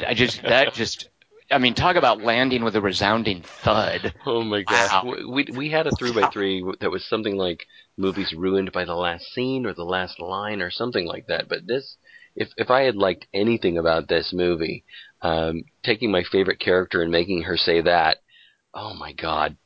Yeah. I really got so mad at that line. Yeah. It felt like Kelly Wand making fun of Miles Teller. When did Kelly Wand make fun of Miles Teller? Kelly Wand, how dare you?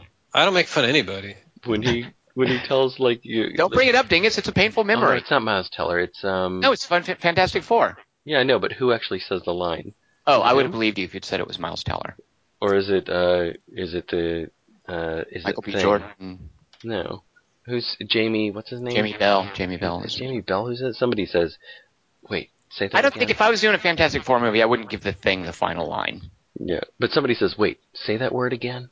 And you're right. Yeah. Because we have to think of it. We have to think of a name for ourselves. Wait, say that word. Wait, what are we? Fantastic. Wait, how many of us are there? 5. Wait, I forgot to count. They So, didn't call themselves the Magnificent Seven, did they? Did they? That would have No. been kind of cool if they no, it tried. was her. Yeah. They don't. Guys, check it out. We should have a name. That's the type of thing that Faraday's character should have been doing. Like, hey, we're the cool seven. We are riding into this. We are the seven samurai.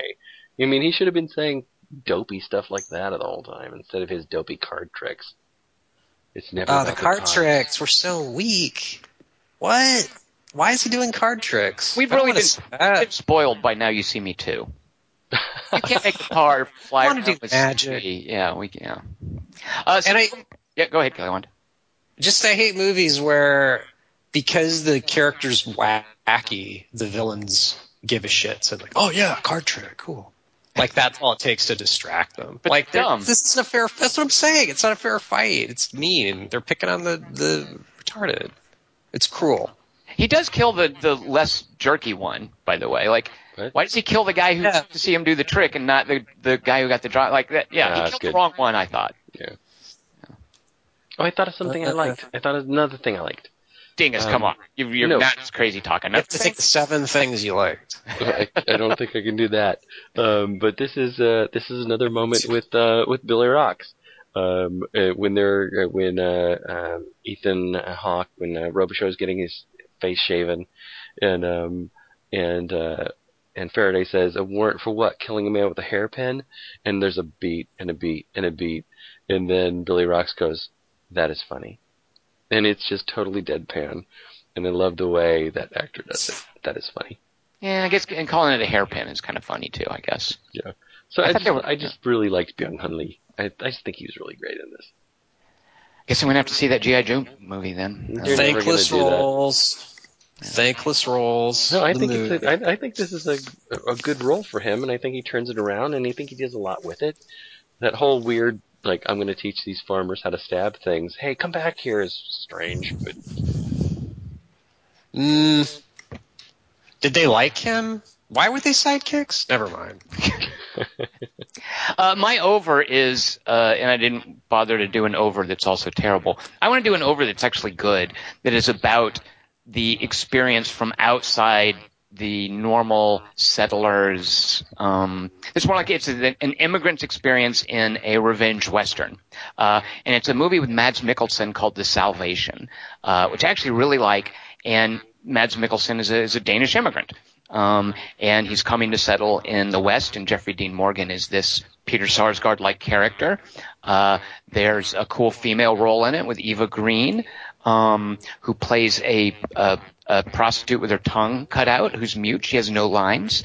And they do cool things with her character.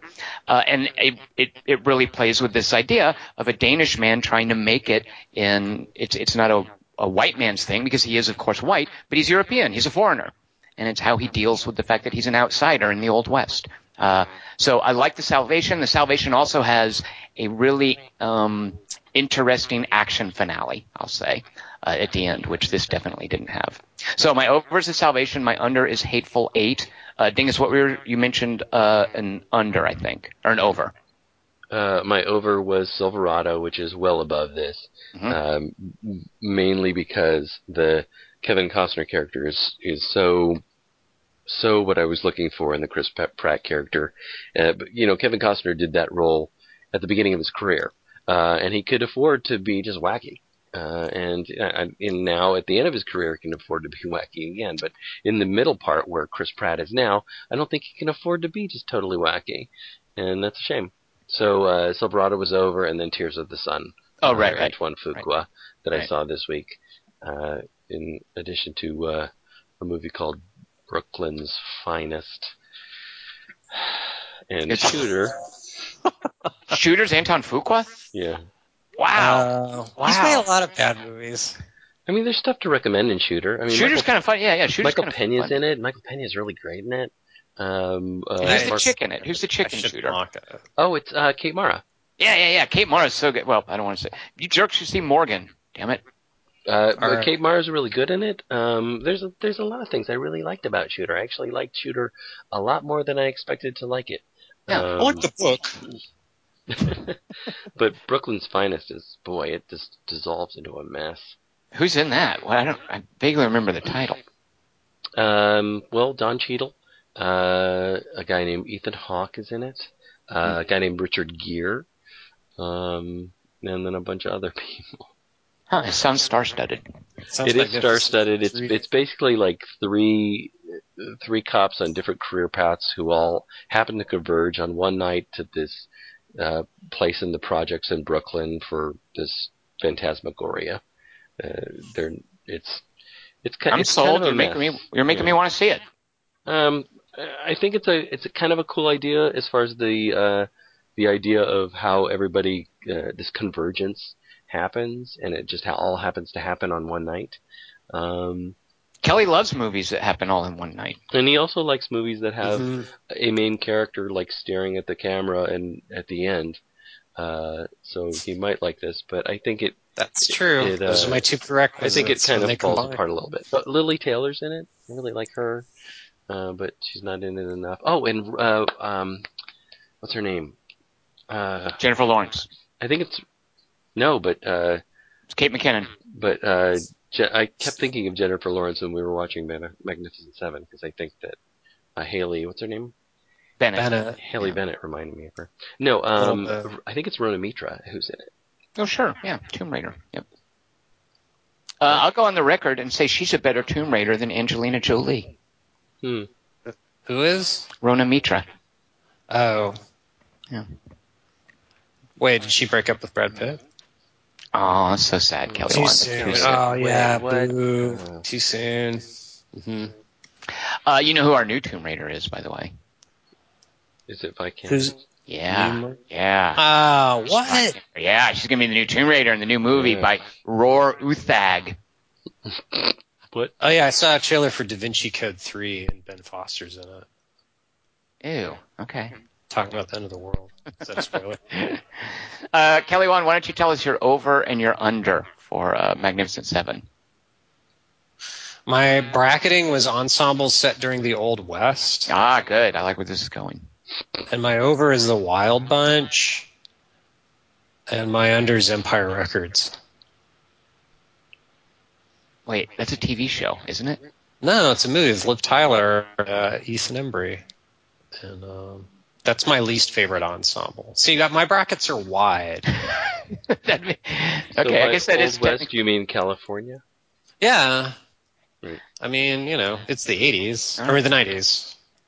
Right. But Haley Bennett's boobs are Magnificent Sevens. 1, 2, 3, not only you, we got 180 degrees uncle in between, counting 1, 2, 3, Peter Pan, Mary Free, getting down with 3 to P, everybody loves ocean. Kelly Wand, I disagree. I'd call those 9.5s at least.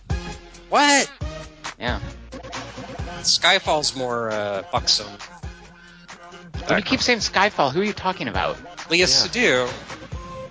Oh. She's more buxom than Haley. Oh, yeah. Well, marginally. That's what I meant. Right. I didn't notice. But Kelly Wand, what is this week's 3x3? did you feel one coming on? I'm sorry, was it best size? S-I-G-H. As Tom was saying... I'm glad you spelled that real quickly, Tom, because who knows where he would have gone. Yeah. It's 3 best sneezes in movies. Here we are. All right. Topic. Wow. Okay. We've done Oceans. We've done Watch Parts. We've done lasers. We've done... Lava. We did lava. Yeah, we did lava. We did weather. We've done weird casting.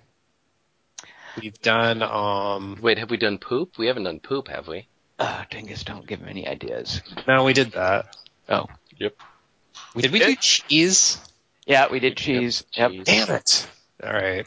My third favorite sneeze in a movie. Actually, whoops, I did not number the. Yeah, I'll go with this order.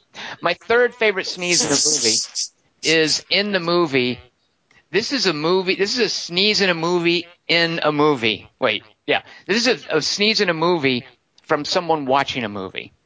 and the movie they're watching is What's Up, Doc? And someone sneezes, and the camera follows the little particulates of their mucus or their phlegm floating around in this crowded theater while people are laughing and then flying into another woman's mouth.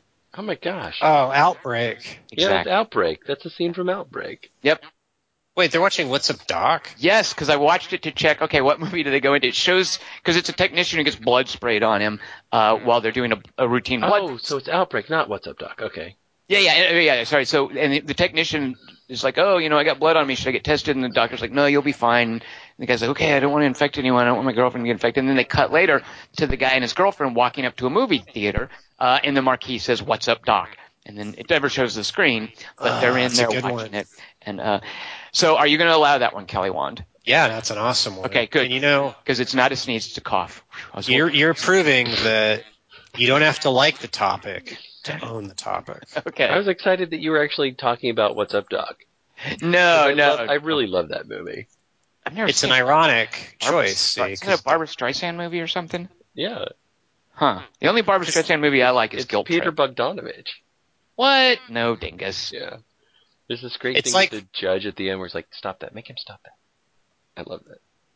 The movie titles are asking each other and then answering each other. Because the one movie's going, What's Up, Doc? And the other one's saying Outbreak. The Outbreak's up. Yeah. Why would they be watching that in Outbreak? I mean, that's like And laughing in the it's 90s. like a 1971 movie or something. Are there Yeah. owl laughs in it too? I mean, that's the shot is everyone laughing uproariously in the theater. Right. So I Yeah, guess what- Wolfgang Peterson was just like, what's a movie that a lot of people would laugh at? And so he picked the What's Up. funniest movie I've ever seen. Yeah. Wait, it's 1995. Yeah, What's Up, Doc? I mean, besides Das Boot, which is hilarious. That would have been way better. Yeah, that's a good idea. It's a small town too. Yeah. That's where What's Up, Doc always plays well. All right. So there's my number 3, Kelly Wand. Excellent choice. Thank you. Very wise and spectacular. Because I was really bummed when it wasn't a sneeze. Because I watched all the way up to that. I didn't really watch. I had it going while I was doing other things. Outbreak is a tough thing to take. So it's not even a sneeze, and Kelly Wand's still going to let it go by. Yeah. Wait, it's a sneeze in the movie. What's Up, Doc? Though you said.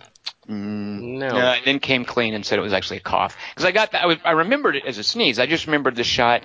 It was like, okay, what's the movie where you see spit flying around in a theater from a sneeze and going in someone else's mouth as a way of portraying a contagious disease? And I was like, what are the Outbreak? And I was trying to think. I think there's at least one other old contagious disease movie. Can't remember what, but it was Outbreak. Deep Impact. No, that was a meteor or an asteroid. Yeah. See, I had one that I thought was a sneeze as well, but it turns out it's just somebody spitting. I had a couple like that. Well, this was one of them where it wasn't really a sneeze. My others are actual sneezes, though, Kelly Wand, so you'll be glad to know. All right, Dingus, what is your third favorite sneeze in a movie? Since you came clean, you don't have to go to jail. Thank you so much. Oh, man. That's Appreciate your honesty. I love the way this court works. It's kangaroo court. My third favorite sneeze is from a Vegisaurus. This is the Brachiosaurus Great one. in Jurassic Park. Dingus, it's a brontosaurus. Don't let anyone like your son tell you different. They changed it back. I assure you. It's like Pluto. I'm going to tell him that you said it was a brontosaurus. No, don't tell him I said that. Don't tell him I said that. Okay, never mind. I'll let you pick whatever you want. How dare you? How dare you? Brachio. So this is when they're up in the tree, headdress. and Lex, who is the older sister, is totally freaked out by the dinosaurs because she's also a vegetarian. She's freaked out by them. This huge Brachiosaurus gets up and they start to feed the Brachiosaurus. And Tim, her brother, played by Joseph Mazzello, assures her, she's Ariana Richards, that don't worry about it, Lex. It's a Vegisaurus. And she's like, well, let me feed him now. And so she takes a branch and she feeds it the Brachiosaurus, and then it sneezes on her, covering her in dinosaur snot. Ha ha! She's covered in dinosaur snot. Is there a sad trombone sound effect at that point, Dingus? I think it's more like. It's a game show sound. Do you hear the trombone effect when Laura Dern puts her arm in the poo, too? Now that's a big pile of shit. Dingus, her character's a vegetarian? Yeah, Yeah. that's one of her things. Does she know that there's ground up animal That's why bones? she's getting punished. gelatin? No, she does not. Very good, Tom. Alright. She apparently does not understand that eating Jello, Oof. unless it's vegan Jello, There's ground up animal bones in it. it's animal vegetarians. bones. No, Yeah. All right. I mean, I don't know. Does she ever actually get it up to her mouth? So maybe it's okay. Oh, she just lets it jiggle. Yeah. Been on that date. Couldn't see that coming. Oh, Kelly Wand. Good Lord. Way I inappropriate. mean, sneezing, guys. Yeah. Films, movies. Yeah, movie Kelly wants quick. podcasts. What's Kelly, play us out. Yeah. Third favorite sneeze. Quick. My number 3 is from the motion picture Annie Hall, where Wow. One on Huh. all of our Hey. lists. What are the odds? What? that's because it's a good Hall has one? topic. Yeah. Wow. Who would have thought of that? You're kidding. I don't think any listeners will write in about that one though, because I thought of it first. So, Dingus, where on your list was it? Because I just went ahead and put it at number 1. I was like, it's the only really famous one. What? No, I found two I liked better. Oh, are you serious? You didn't even use it? No, I watch it and it's such a dumb gag. Sorry, Kelly, but Well, hello, it's such a Woody dumb- Allen. What do you expect? Oh, snap. Hey, how dare you? You're talking about the director of Love and Death, mister. And the director of what's that last terrible one? Serious gonna be Man. good. No, shoot. What's the horrible one that you had to see? A Thoughtful Man. Man. A Seriously Thoughtful Man. Shoot, what is that movie? Where House Rules? It's a philosophy professor. Oh my god. Yeah, Rational Man. Rational Man. Yes. Irrational. I watched Man. it on the plane. Oh, rational or irrational? Irrational. Irrational. Okay. What? What? He's irrational? Yeah. isn't Kelly, it? one you might have seen I this. thought he had all the answers.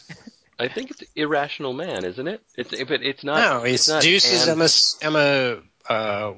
Which one? No, Emma? it's Stone. not. It's not. It's Irrational Man, as in a philosophical idea, in addition to what the character is.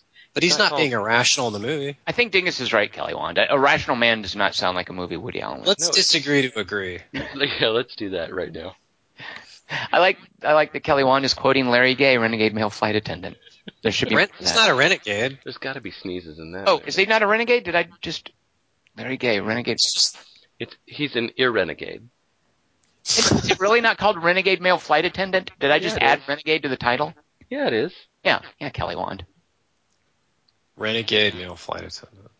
Okay, if you say so. I'm going to take your word for it. Because he's a Just like renegade. you did on Outbreak. It's the joke is he's a renegade because he's straight and he's not gay. See? Remember the monkey and Friends is in Outbreak too?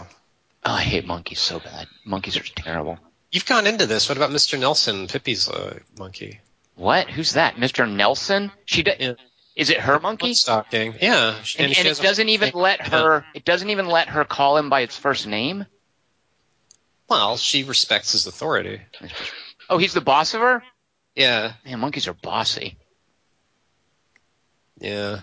Yeah, that monkey in Outbreak is supposed to be cute, and I'm like, no, you're not selling. He's spreading disease. He's not cute. He's cantankerous. He's Nazis. It's Nazis, right? It's like a child performer. His performance is super aware. It's not at all naturalistic. I didn't like the monkey in Outbreak at all. What about the one with the fly? I think monkeys are jerks. I know. Yeah. What? King Kong was a pleasant fellow. He wasn't a monkey though. That's not a monkey. He's And an neither was What? the thing in Fly. The Thing wasn't a monkey, though. It had monkey in it, I bet. What about the monkey brains? And Dingus, what is your number 2? Oh no, Tom, what is your Tom, number 2 favorite sneeze in a movie?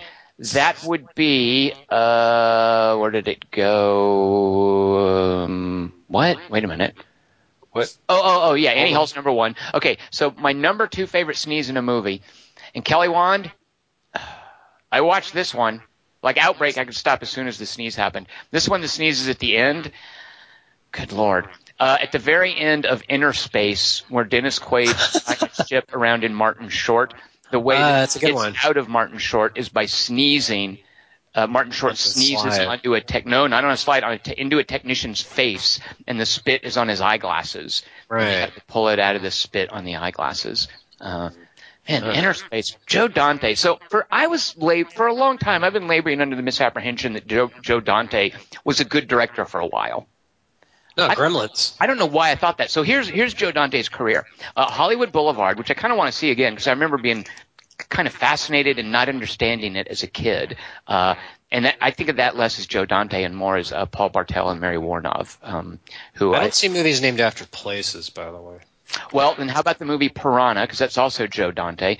Piranha's not good, but it's weird. I'll give it that. And it has this weird, gratuitous sequence where there's a weird Harryhausen monster that has no business being in the movie. It's just an animated scene with a Ray Harryhausen monster running around in somebody's lab. So Piranha's weird. It's a John Sayles script. We'll give Joe Dante credit for that. Then he did, and this is before Gremlins, because I think Gremlins is good, at least. It's the peak of his career. But before Gremlins, I think The Howling is genuinely good. At the time, and I think these hold up, it has some great effects. Dee Wallace is good in it. I like The Howling. Yeah, go ahead. Well, the part of Twilight Zone where the girl's missing her mouth, that was Joe Dante. I thought it was the bit with you want to see something really scary. No, that's I think Landis did that part. Oh, okay. The one in Cartoon Land with Kevin McCarthy's Joe Dante. Oh, because Kevin McCarthy jumps the shark. Kevin McCarthy's in Inner Space as well, which I didn't remember. Kevin McCarthy's the villain. See, they really hit it off. Well, Inner Space is terrible. It's not funny. It thinks it's funny. It's got that really weird subplot with the cowboy. Yeah, where he takes his face. I mean, that's all it has going for it. It has the special effects of the inside of Martin Short's body, which aren't even that good. But it has the weird, the face-changing special effects, which is just that thing from Jacob's Ladder, where you shoot somebody jiggling their head around at a few frames per second, and then you speed it up. So it has that little special effect. But so Joe Dante does, after these early movies, it goes like Inner Space, The Explorers, which is painfully bad, The Hole, Small Soldiers, which is about killer toy soldiers, which I think, oh shoot, who was that? Phil Hartman. Phil Hartman, right. Phil Hartman, I think, was in that. And his last movie, is The Burbs any good? I've never seen it. I've always been a little curious about it. Because just on the basis of it being early Tom Hanks, I'm curious too. But it's Joe Dante. And there's a scene in the preview where Tom Hanks finds a bone in his backyard, and the camera just goes in and out a bunch of times, like, a bone! So it's got to be that kind of movie. So maybe that would be like an example still of Joe Dante before he got terrible. But everything after the Gremlins is just terrible. There's nothing, though, after that. His latest is a movie. Young Sherlock Holmes. It's not Joe Dante. It's Chris Columbus? Yeah, definitely not Joe Dante. Sorry. His last movie is called Burying the Ex, and it's about a dude whose bitchy girlfriend dies, and it gets him out of the relationship. He was gonna try to break up with her, but luckily she dies, so he's out of that relationship. But she then comes back as a zombie and wants to hook back up with him. The girl playing the zombie is an actress, I think Ashley Greene. Is that someone, Kelly? I think we know who she is. But more importantly, the kid, and the script is just embarrassingly bad, who has the girlfriend, it's an Anton Yelchin movie. And it's so sad seeing him and then just this wreck. And the main plot is that Anton Yelchin's bitchy girlfriend, who comes back as a zombie, she's like kind of one plot. But the main plot is that after she dies, Anton Yelchin has, in the meantime, met Alexandra Daddario. And he's really into her, and she's a really kind of shy, nerdy girl who no one likes. What? Yeah, she's a wallflower, you see. Oh, like Carrie. So get away from me with those boobs. Yeah, and it's just terrible. And it's Joe Dante. So watching Inner Space, I was kind of expecting, maybe it would have some funny, wacky. Wait, does she have a makeover scene where suddenly she's like, no, she's super hot. The moment that he meets her, because he meets her when he's still with Ashley Greene, she's super hot. She's like working in an ice cream store or something. Super hot, and she's supposed to be like all clumsy-tongued and not really smooth and embarrassing herself and a nerd. Very clumsy is what I'd be thinking about it. Oh, I remember this now. Yeah, this is really weird. Yeah. That's really weird. And he works in like a horror-themed store that sells horror memorabilia. Right. Oh, so it's like Adventureland. Why do you know about this, Dingus? I don't know, but I just remember that whole ice cream thing and how weird it was. Yeah. So that's what's become of Joe Dante. That's Joe Dante for us. And so, Kelly Wand, you made me watch Inner Space. I hope you're happy. Every time you say Inner Space, I think you're going to say Interstellar. That I would. You guys did make me watch that. Well, I was going to watch that. Tom loves it. I'm very happy you guys the made me sneeze watch. From Interstellar. Oh, I mean, the time dilation on that sneeze is amazing. That's how they did it. Was a Dust Bowl. When was Martin Short ever funny, by the way? He's funny in... I'll tell you one thing he's funny in. Do you know? Clifford. Jiminy Glick. You guys really not know? I think he's funny. He doesn't belong. It's weird that he's in this, but it kind of works because he doesn't belong, and it's weird that he's in it. Father of the Bride. No, it's that. You guys are very disappointed. You guys, it's that whole weird stretch of Inherent Vice where Martin Short shows up as the dentist. Like, what? What movie did he step in from? Yeah. And just the disconnect of what he's doing in the rest of the movie. I mean, Inherent Vice.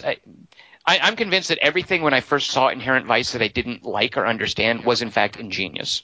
Yeah, he's beautifully creepy. I couldn't tell while I was watching it. I thought that was a possibility. Like, yeah. I'm not enjoying this, but I might. It might be me. Yeah. I loved it from the beginning. Oh, you guys. Inherent Vice? Yeah. I think it's smarter than us. Yeah. Yeah, that's one way to put it. When I saw The Nice Guys, I wanted to go back to Inherent Vice. What's The Nice Guys? Oh, that we saw, right, the Russell Crowe. Gosling and Russell Crowe. Right, yeah. That's one of those, it's such a generic title, I'm never going to remember that's the name of that movie. Yeah. I went, Anderson trumps Shane Black. Well, of course. For now. What are you talking about? For now and always, please.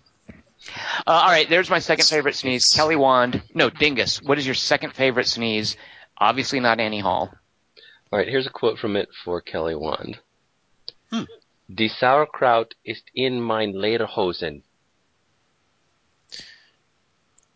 Wait, is it Top Secret? It is Top Secret. That's my number 2 too. How exciting! Oh, it really is? Yeah. So many sneezes to choose from, and you guys picked the same one? What are the odds? It's a really good one. I just love how goofy it is. Wait, describe it to Tom, because I don't think he knows what it is. Well, they're in this moment where this guy is trying to tell Val Kilmer, you must be calm. You can't let anything overcome you here in this moment where we are preparing for the siege. And French Underground, Tom. Yeah, it's the French Underground. And then he sneezes into his hands, and he looks at it, and he totally freaks out and jumps out the window. He screams in terror at what's on his hand. That's what's on his hand. He sneezes into his hands, and Top Secret's just I have such a soft spot for this movie. He sneezes into his hands. He looks at his hands, and he's just this moment of abject terror, and he runs and he dives through not just the window, but he dives through like the door window. You know, like the door has that window cut out, and he dives through that just to his death. You must imagine, because of the way that the sneeze looks on his. Couldn't take it. Couldn't hack it. Right. I know hacking is usually associated with coughing. I do not get the joke. I just because his booger scared him. Yeah. Yeah, his phlegm freaked him out and enough to make him jump out a window. But the idea that he's this grizzled veteran, and that he's talking to Val Kilmer and telling him you must be calm about all of these things. Nothing must upset you. And then he sneezes into his hands and sees this whatever he sees in his hands, and he just jumps out the window. That upset him, Tom. Let's just keep describing it till Tom.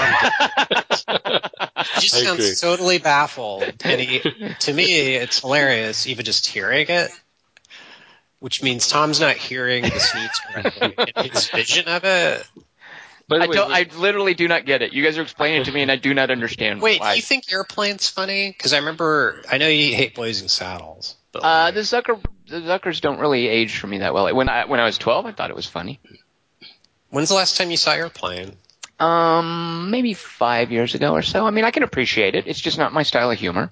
Sure, Airplane's funny, but Did you see Top Secret? Oh, yeah, definitely. I know Top Secret. I remember the Pinto joke, because I used to drive a Pinto. The Pinto joke is great. And the big phone. The big phone is awesome. Oh, yeah. No, the joke about perspective, I do remember that. The Norwegian? Don't remember the Norwegian. Was it Norwegian or Swedish? One of the bookstore is backwards. Peter Cushing. Yeah. Because they made Peter Cushing act in reverse. Oh. Yeah. Oh. Just wow. I probably wouldn't have had much of it. That would have been after Star Wars, right? Yeah. I'm not sure I would have. All right. Maybe I should go back and see that then. I don't think you'll get much out of it.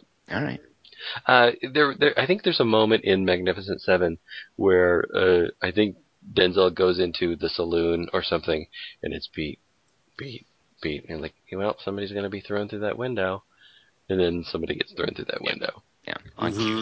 It's so poorly timed. It's Come on. We know it's coming. Jeez, don't make us wait. The music's telling you. Yeah, I disagreed with the music. Disagreed. Bluff unaccepted. So wait, everybody's 3x3s are out in the open now. Everybody sneezes. No, my number one. Oh, yeah. You guys is number one. So, Dingus, you're first. What's your favorite sneeze in a movie? All right, my favorite sneeze is the quote from it would be some sort of psychonasal therapy. And this is not. I don't know if either of you have seen this movie, but it's a movie called The Tall Guy. Oh, yeah, sure. I mean, I don't know. Have I seen it? I mean, I know what it is. I may not have seen it. Yeah. Emma Thompson. Jeff Goldblum, Emma Thompson, both of them are great in it. Mr. Bean's on it. And Mr. Bean is in it as a bad guy, basically. Yeah. Which I think would please Tom, because I don't think he's a big Mr. Bean fan. What do you think I have against Mr. Bean? Broad British comedy. Rowan Atkinson, you don't think it's funny, I thought. So who doesn't like 7 weddings and a funeral? Oh, no, how many? 4 weddings and a funeral. Oh, we should have used that. 7 weddings and a funeral. Damn it, now I win. Oh no, you double win. I've never seen a Mr. Bean movie. That's a true fact. There's only one. Oh, there's 2. Oh, a true fact. All right. I thought I would have assumed there were multiple. Okay. So you don't like Mel Brooks kind of humor, and you don't like Airplane, and you don't like British. The Office. I've just watched Dark Place. One of the funniest things I've ever. Not funny. There's a. Do you know of a series called Fleabag, Kelly Wand? No. Oh my God, you. I'm in. All right, link me. So well, I don't know. So there's a woman named Phoebe Waller-Bridge, who I think is the British. I think she's as insightful and uncomfortably funny as Louis C.K. So I recommend a British series called Fleabag. Phoebe Waller-Bridge. Yep. Phoebe Waller-Bridge. You will not be able to watch one episode of this series without coming away remembering that name. She's amazing. You had me at coming. Whoa. I mean, Phoebe Waller-Bridge. Whoa. Let's watch what? Ejaculating. This is just sneezing we're talking about. That's a different kind of sneeze. Oh, that reminds me of a gross one I didn't think about. Whoa. You don't need to get gross. Ian Gigolo. That one's awful. Wait a minute, what? Describe this one to me.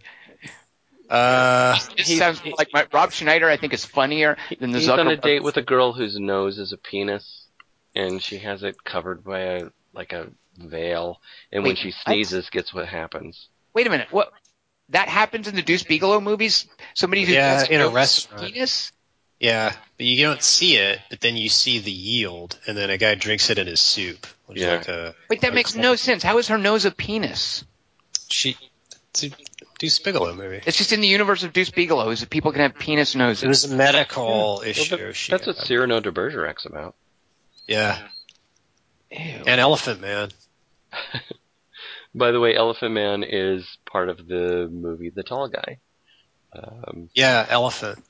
So he's in a musical called Elephant, which is a musical adaptation of The Elephant Man, and the main character played by Jeff Goldblum has spent like 6 or 7 years playing second fiddle to Mr. Bean. What's Mr. Bean's name again? Rowan Atkinson. Rowan Atkinson. And Rowan Atkinson is just totally abusive to him and terrible to him. And finally, Jeff Goldblum gets fired from that. But part of it is because he has this problem with hay fever and he sneezes all the time. He sneezes backstage. But my favorite sneeze moment is when he's taking out a record and he just sneezes like crazy, and Jeff Goldblum just totally commits to it. It's just this sneeze when he's got this record that he wants to play, this piece of vinyl, and after having the sneezing fit because he's trying to get this hay fever under control, he's like, oh good, at least I didn't destroy this record. And then he destroys his record player when he sneezes again, and then he goes into the doctor's office, and the doctors are trying to figure out how to treat him for hay fever, and the weird side doctor is some sort of psychonasal therapy, and the main woman doctor's like, no, we're just going to give him some shots. And Jeff Goldblum's like, no shots. And she doesn't understand why he doesn't want shots. And she's like, no, we'll use a wide bore needle. And he's like, no, I don't want shots. I just don't like things poking into me. So that's just all a part of the thing. I love Jeff Goldblum in it. It's so much fun to watch him, and Emma Thompson is just fantastic in this movie. That's how he ends up meeting her, because she's a nurse in this. Kate Lemon. Who? Her name's Kate Lemon, I think. She bitches that's her about character name, Kate Lemon. Mm-hmm. Yeah, You're remembering a character name instead of me remembering a character Yeah, she's a horrid name. Well, it's not Connor. But I love the tall guy. I have such a warm place in my heart for the tall guy and all that sneezing stuff. Did anyone of note direct the tall guy? It's just a guy named Mel Smith. I don't know what else he directed. Okay. Yeah, he's a comedian. Kelly Wand, that's down to your favorite sneeze in a movie. Wait, did we already say it? No. Oh, yes. It's Annie Hall again. I'll just do it really fast. My number one's the kid in Bad Santa who sneezes on Billy Bob Thornton, and he's been eating chocolate, so it looks like he's sneezing poo all over. Oh, yeah. He's like, what? He's like snarling at him, and then the kid just sneezes all over him. It's a really good sneeze. It's foul. It's a really foul sneeze. It is really gross because of that white beard. Yeah. You know, it starts in, is it next month, where there's a Bad Santa 2. Is he in it? Yeah, of course he's in it. I'm bummed Ritter. What do you mean what starts next month? And Bernie Mac. Is it a movie or is it a... No, it's a movie. It's Billy Bob Thornton and I think the black midget. It's not, who directed the first one? The guy that did that Crumb movie. Zwigoff. Yeah. Well, he's not doing it anymore. Oh. I know, right? It's the director. He got sick of their shit, their studio meddling. Well, it's the director of, like Mean Girls and Freaky Friday, Mr. Popper's Penguins. The same writer? Yeah, what do you think of that? I'm sounding a little disappointed. Come on, Mr. Popper's Penguins, doing Bad Santa 2. Why do you not want that? You need Zwigoff, and you need Ritter. I don't know. Oh, you're making me sad. We can't have Ritter. That's right. Or Bernie Mac. The black midget's name is Tony Cox. I have to bring this up every time. Bernie Mac is not in it either, I'm afraid. Is that girl in it? The Gilmore Girls girl is not in it, no. Is the fat kid in it? It looks like yes. He is in it. Yeah, it's the same kid. I wonder, Wait, I don't know if I want to see that. Yeah, I am grown up. I'm not sure how I feel about that. I don't want to see him 10 years later. I don't want a Boyhood Bad Santa. It's from the writer of What to Expect When You're Expecting. Sure is hilarious. What do you think of that? Is that the one? I brought that up a few weeks ago. Is that the one with like Rob Hubel and whoever like? Yeah, everyone is in it. Chris Rock, Rob Hubel, Thomas Lennon. So it is the dudes like pushing strollers through the park. Exactly. Now that's the writer. The person who wrote Bad Santa 2, and the guy who did it's like Mean Girls. That's the director. Live in Dark Times. Mr. Popper's Penguins. Yep, that's the guy now directing Bad Santa 2. The guys who did Sex Drive were the ones who did In the Heart of the Sea. Sex Let's Drive? start there. Sex Drive. It's like it's a teen movie with no sex in it. Oh. That's boring. What if I told you that Bad Santa 2 is rated PG-13? What? It's not, though. It's an R, at least. Now everything's bad. It would have been called Sex. It's bad moms. Sex bad neutral. grandpa. Sex neutral. Sex neutral. Sex neutral. Listeners wrote things about sneezing. Awesome. I hope some of them involve anime. Not that many. Oh, don't say that. I love you reading anime plots. With the more Japanese names, the better. It's just that one dude. That's the thing. It's like they have to know it. They have to know enough about anime to write it in, so it's punishing them. Some of our listeners watch or read or whatever you do to anime. They do that with anime.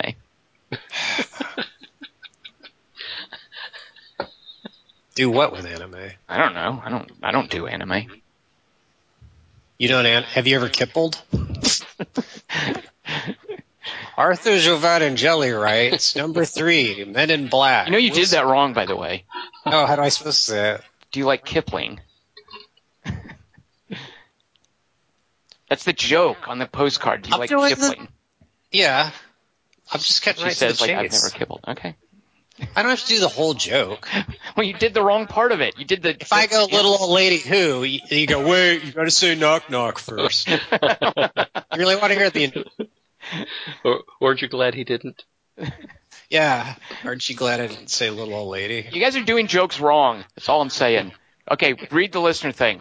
To get Interrupting to the Cal. other side. Wait.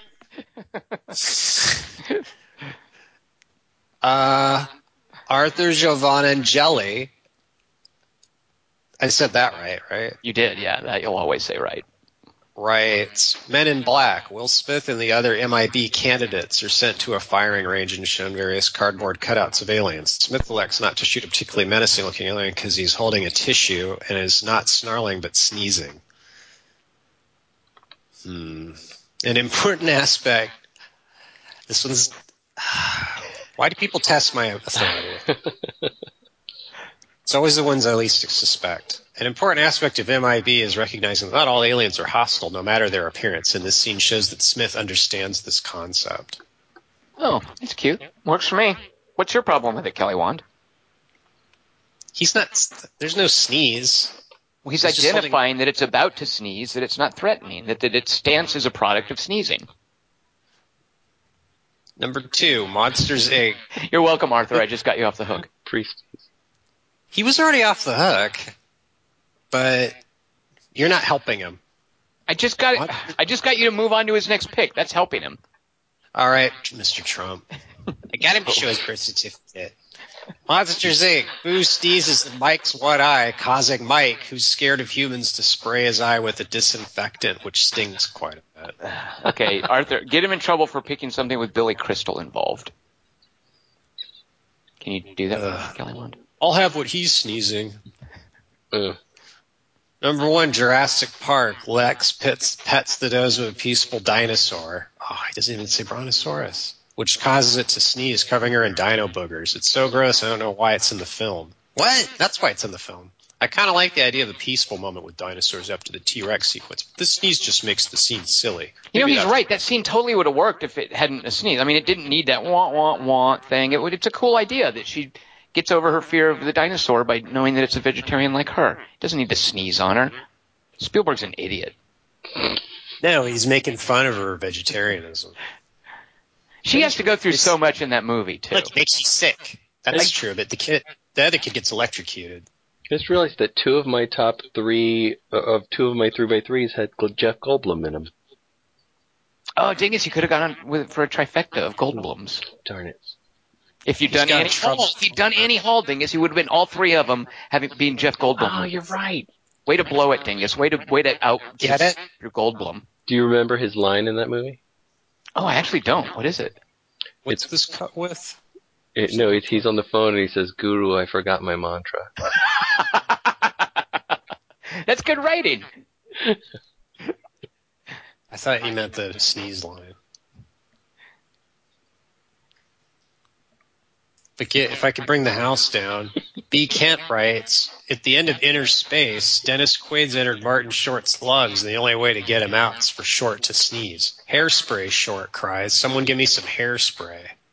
Somebody hands him a can of mousse. Hair product humor gets me every time. Because I think he did sprays the mousse on his nose, and he's like, no, not mousse. And then they give him real hairspray. Yeah.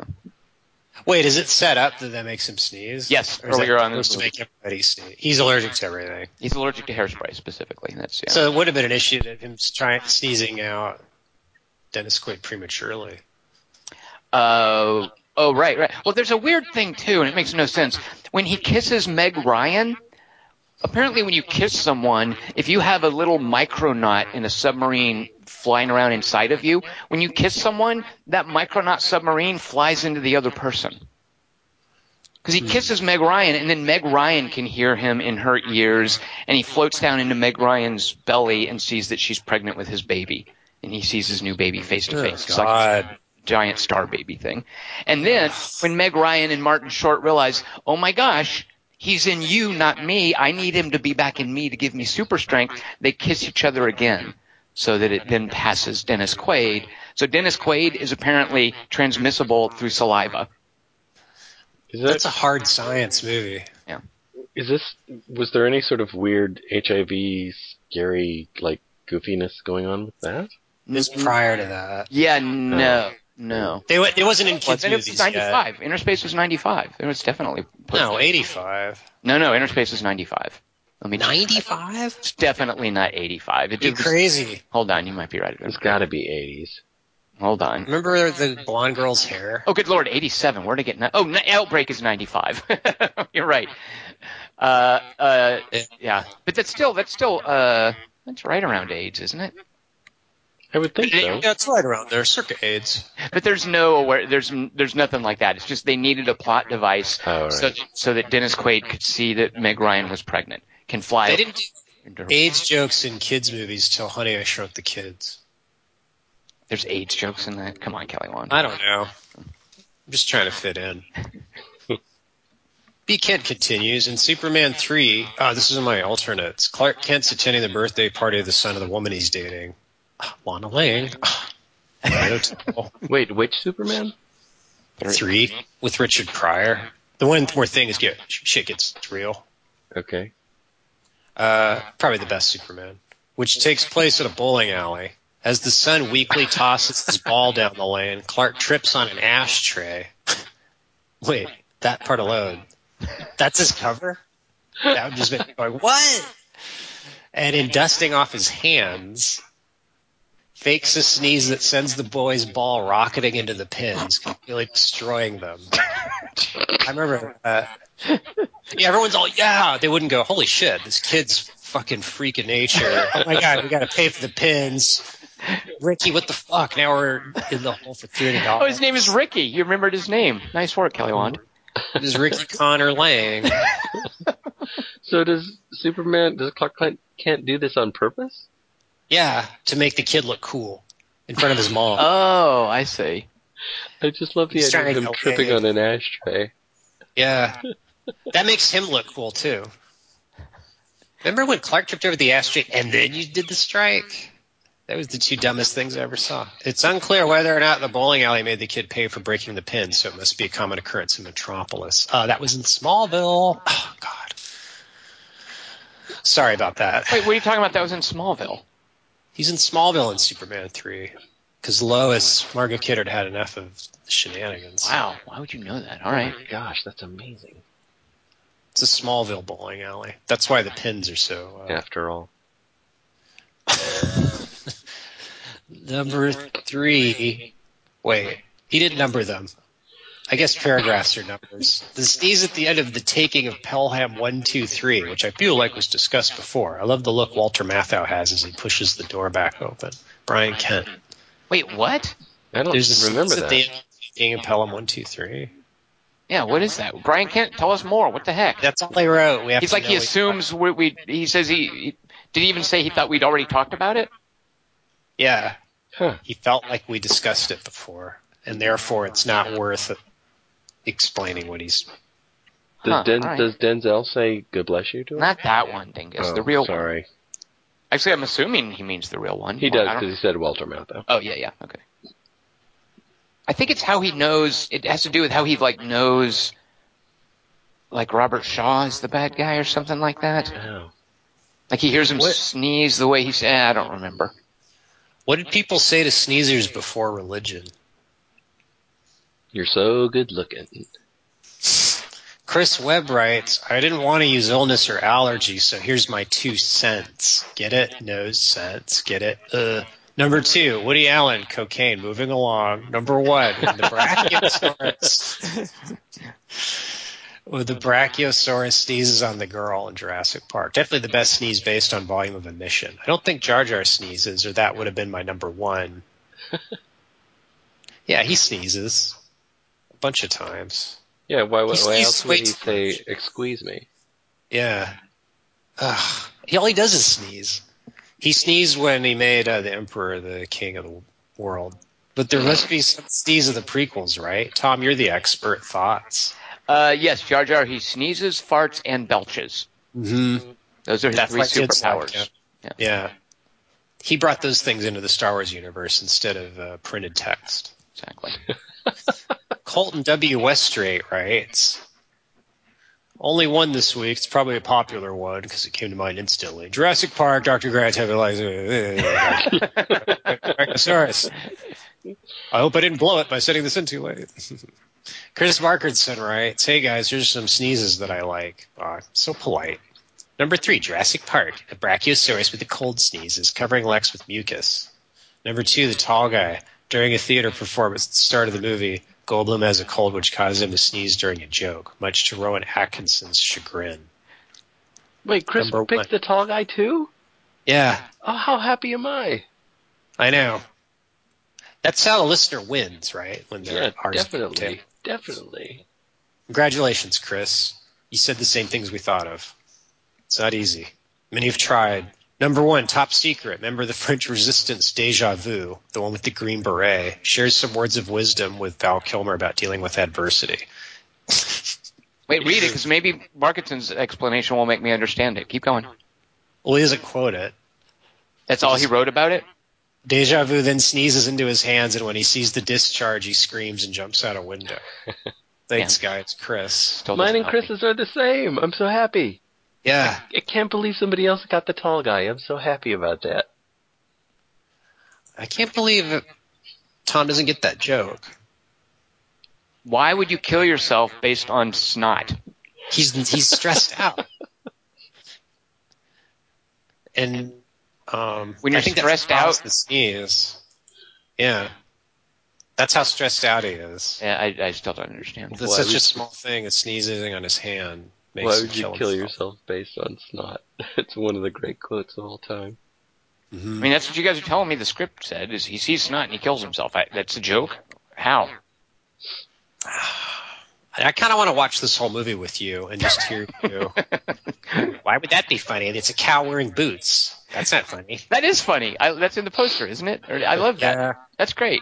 Cows wearing boots, that's hilarious. I love Well, that. it's also a real cow wearing boots. Yeah. But then in the story, it's 2 dudes wearing a cow suit, but they just filmed a real cow moving around wearing boots. Okay, But then that's there's fun. shots of them inside the cow. I'm on board See- with this. And there's All right. even a a bestiality joke, Tom. Well, that I don't need, but I like the cow wearing boots. Maybe, in context, the sneeze bit, I'll understand it. He's a Blue Lagoon character, too. He makes a garage door opener on Blue Lagoon. What do you think about that? I have no idea what you're saying. Chocolate mousse is in it. Still don't know what you're saying. Keep going.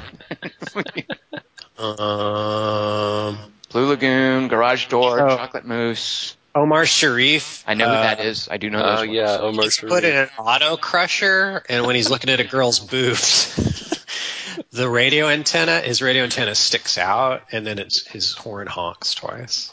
Okay, He's that's sexually aroused. yeah, it's an erection joke. I understand that. Stuck in the glove compartment. It's Dr. Zhivago's dick. Well, let's not go there. What? He's not playing the same character he's playing in Dr. Zhivago, please. It's kind of Yes. considered a soft sequel. Get the yolk. Runners up for sneezing. I had one that I almost went with instead of Jurassic Park, another Steven Spielberg movie called Indiana Jones and the Last Crusade, where Harrison Ford enters the enters the castle to infiltrate the Nazis, and he pretends he's a Scottish lord, and he wants to see the tapestries, and he sneezes and sneezes and sneezes. And the German guy, actually the butler says, "If you are Scottish lord, then I am Mickey Mouse." Why is he sneezing and sneezing and sneezing? Because it's dusty or something? I don't understand. Because he's come in from the cold. He's come in from the cold. It's raining on him, and he says, "I've come to see the tapestries." And listening to him doing that accent is hilarious. I don't understand Wait. the sneezing, though. Because he's just being distracting. He walks in from the rain, and he's like all covered in water, and he like smacks off his hat, and he goes, "You see, I've caught a sniffle." Oh, it's just to show that he's sick, that he's... Yeah, so you don't want to be beleaguered by the around him. weather. You want to end the conversation quickly. Right. So then he can go and see the tapestries. You don't remember that from Last Crusade? I would think that you would love this because it's Harrison Ford doing a convincing fake sneeze. That's another... Yeah, no, it's another movie I don't get the humor in. Just Last Crusade. Oh, look, the airplane wings popped off, and now it's going past him in the tunnel, and the pilot gives him a little wan look as he goes by. Yeah, see? Oh, hilarious. Yeah. That's a Another- Nazi, by the way. He's killed 1,000 people. I'm not sure everyone in the Luftwaffe was a Nazi. That may be unfair, What? Kelly Wand. Yeah. All right, he's a pilot. And then I'm sure there is one, but I couldn't watch it again this week, so I couldn't be positive. But I think there's one in the movie Tangled, where like a guard or a soldier has a sneeze. I think it's Tangled that I'm thinking. Well, I was trying to think of something where like people are hiding, and the person who's hiding sneezes and gets themselves. Sounds like a Wizard out. of Oz thing. Like they're hiding from the witch, and then Oh. Scarecrow sneezes. Does Toto ever sneeze? Because Toto ruins everything in Wizard of Oz. That guy's a jerk. He ruins, but he also elevates because he gets Dorothy to Oz. I guess that's a disaster. Yeah, though. it's not It's a disaster movie. Yeah, it's the perils of owning a dog. That's what Wizard of Oz is all about. I think he distracts the witch though long enough for Dorothy to pour water on her. Seems dumb to have water right next to you. Yeah. But yeah. I watched Jennifer 8 is Andy Garcia and Uma Thurman. It's like a serial killer movie, and he's protecting her. But at the very end, it does this twist where he's accused of murdering his partner. And I remembered from Jennifer 8 that the basically third act is John Malkovich interrogating Andy Garcia about this event and trying to accuse him of murdering his partner. And for whatever reason, John Malkovich, I don't know if he was really sick or if it was a character choice, but over the course of the interrogation, he wanted his character is getting increasingly like stuffy and ill, and he's blowing his nose, but he's legitimately sick. And I was curious if there was ever a sneeze there. So I watched that third act, and nope, he doesn't sneeze. But there's a lot of sniffling, there's a blowing nose, and there were scenes where John Malkovich is like getting right up in Andy Garcia's face, like yelling at him and accusing him of stuff, and just being crazy John Malkovich. And I remember watching that, just now watching that and thinking, well, if he's really sick and if he's got a cold, and if I was Andy Garcia, I'd be like, dude, back up. Don't get me sick too. I understand this is an important investigation for you, but I don't need to get a cold out of it. Please chill out. But no sneezing, so that one didn't count. Dingus, you mentioned a TV sneeze, which I love. It's Chris Pratt. Yeah. It's Chris Pratt doing this weird, just totally tandem sneeze thing that he does in Parks and Rec. And committing to the hell out of it. I mean, it's like, yeah. He basically becomes a headbanger. Yeah. And doing this completely, it's a sneeze, sneeze, sneeze, sneeze. And he just goes crazy with it, and I absolutely loved it. Yeah. It takes serious neck muscles. Yeah, he definitely exercised his neck. You could tell his neck got super buff for that, just like his whole body in Guardians of the Galaxy. Right. And Yeah. that's why I immediately thought of it for this one, although a couple of our listeners asked me via Twitter if I was thinking of the sneeze during Seinfeld, because there's a whole episode where George tells this woman, bless you when she sneezes, when her husband doesn't, and she kind of falls for George because her husband can't be bothered to say bless you. Oh. Taylor Lautner has a magic neck in Ridiculous Six. Do you actually see that? Because I wanted my under to be Hateful Eight and my over to be Ridiculous Six. But I haven't would've seen been nice. Ridiculous Six. Yeah, but I haven't. You have to explain why, and then Well, I would have to watch Ridiculous catch Six. you.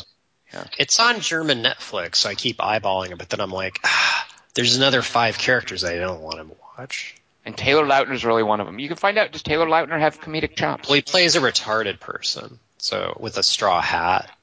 So I want to see his efforts at that. Yeah, like Leonardo DiCaprio and What's Eating Gilbert Grape. It's that kind of thing. Are you guys ready for next week's 3x3?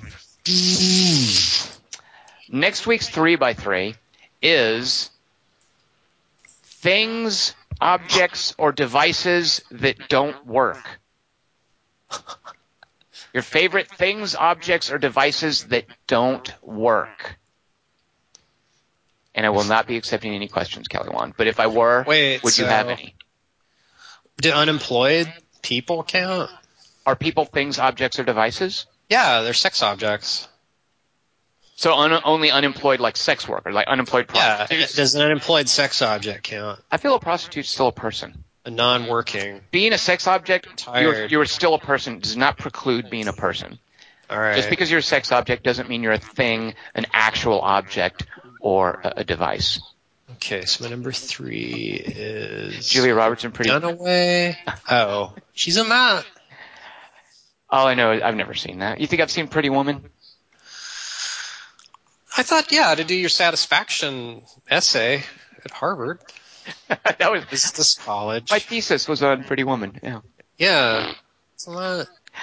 So if you have examples of things, objects, or devices that don't work in movies that are noteworthy, send those in to 3x3 at quarter-to-3.com, and I'll read them on the air next week. We would love Does a to hear plot device?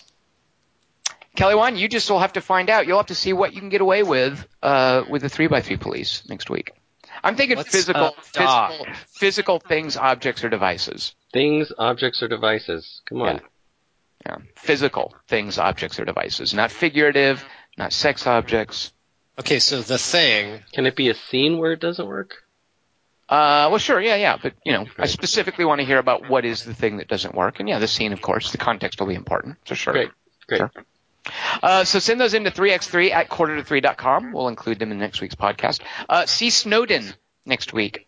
And then, Dingus, we had Chris Markinson, who is our other first-time contributor who saw Magnificent Seven this week. His name is Josh Lubliner. His name is Josh L. Josh L. Yeah. So, and he had a lot of hilarious things to say that I didn't necessarily read. And Kelly, he was really wondering if your opsis doesn't include the phrase "Star-Lord tricks them by doing nothing." He said he would eat his hat. Well, Josh, get to eat, and I hope you don't wear too big of a hat. He was paying more attention to the movie than I was, I think. Sorry. So those of you like Josh and the two Chris's did, send him some comments about Snowden, and we'll read those next week, or Dingus will include those in discussion next week for us. I am Tom Chick. I've been joined by Christian Merlinski. It's Christian Morosky. And also Kelly Wand. Yes, have some.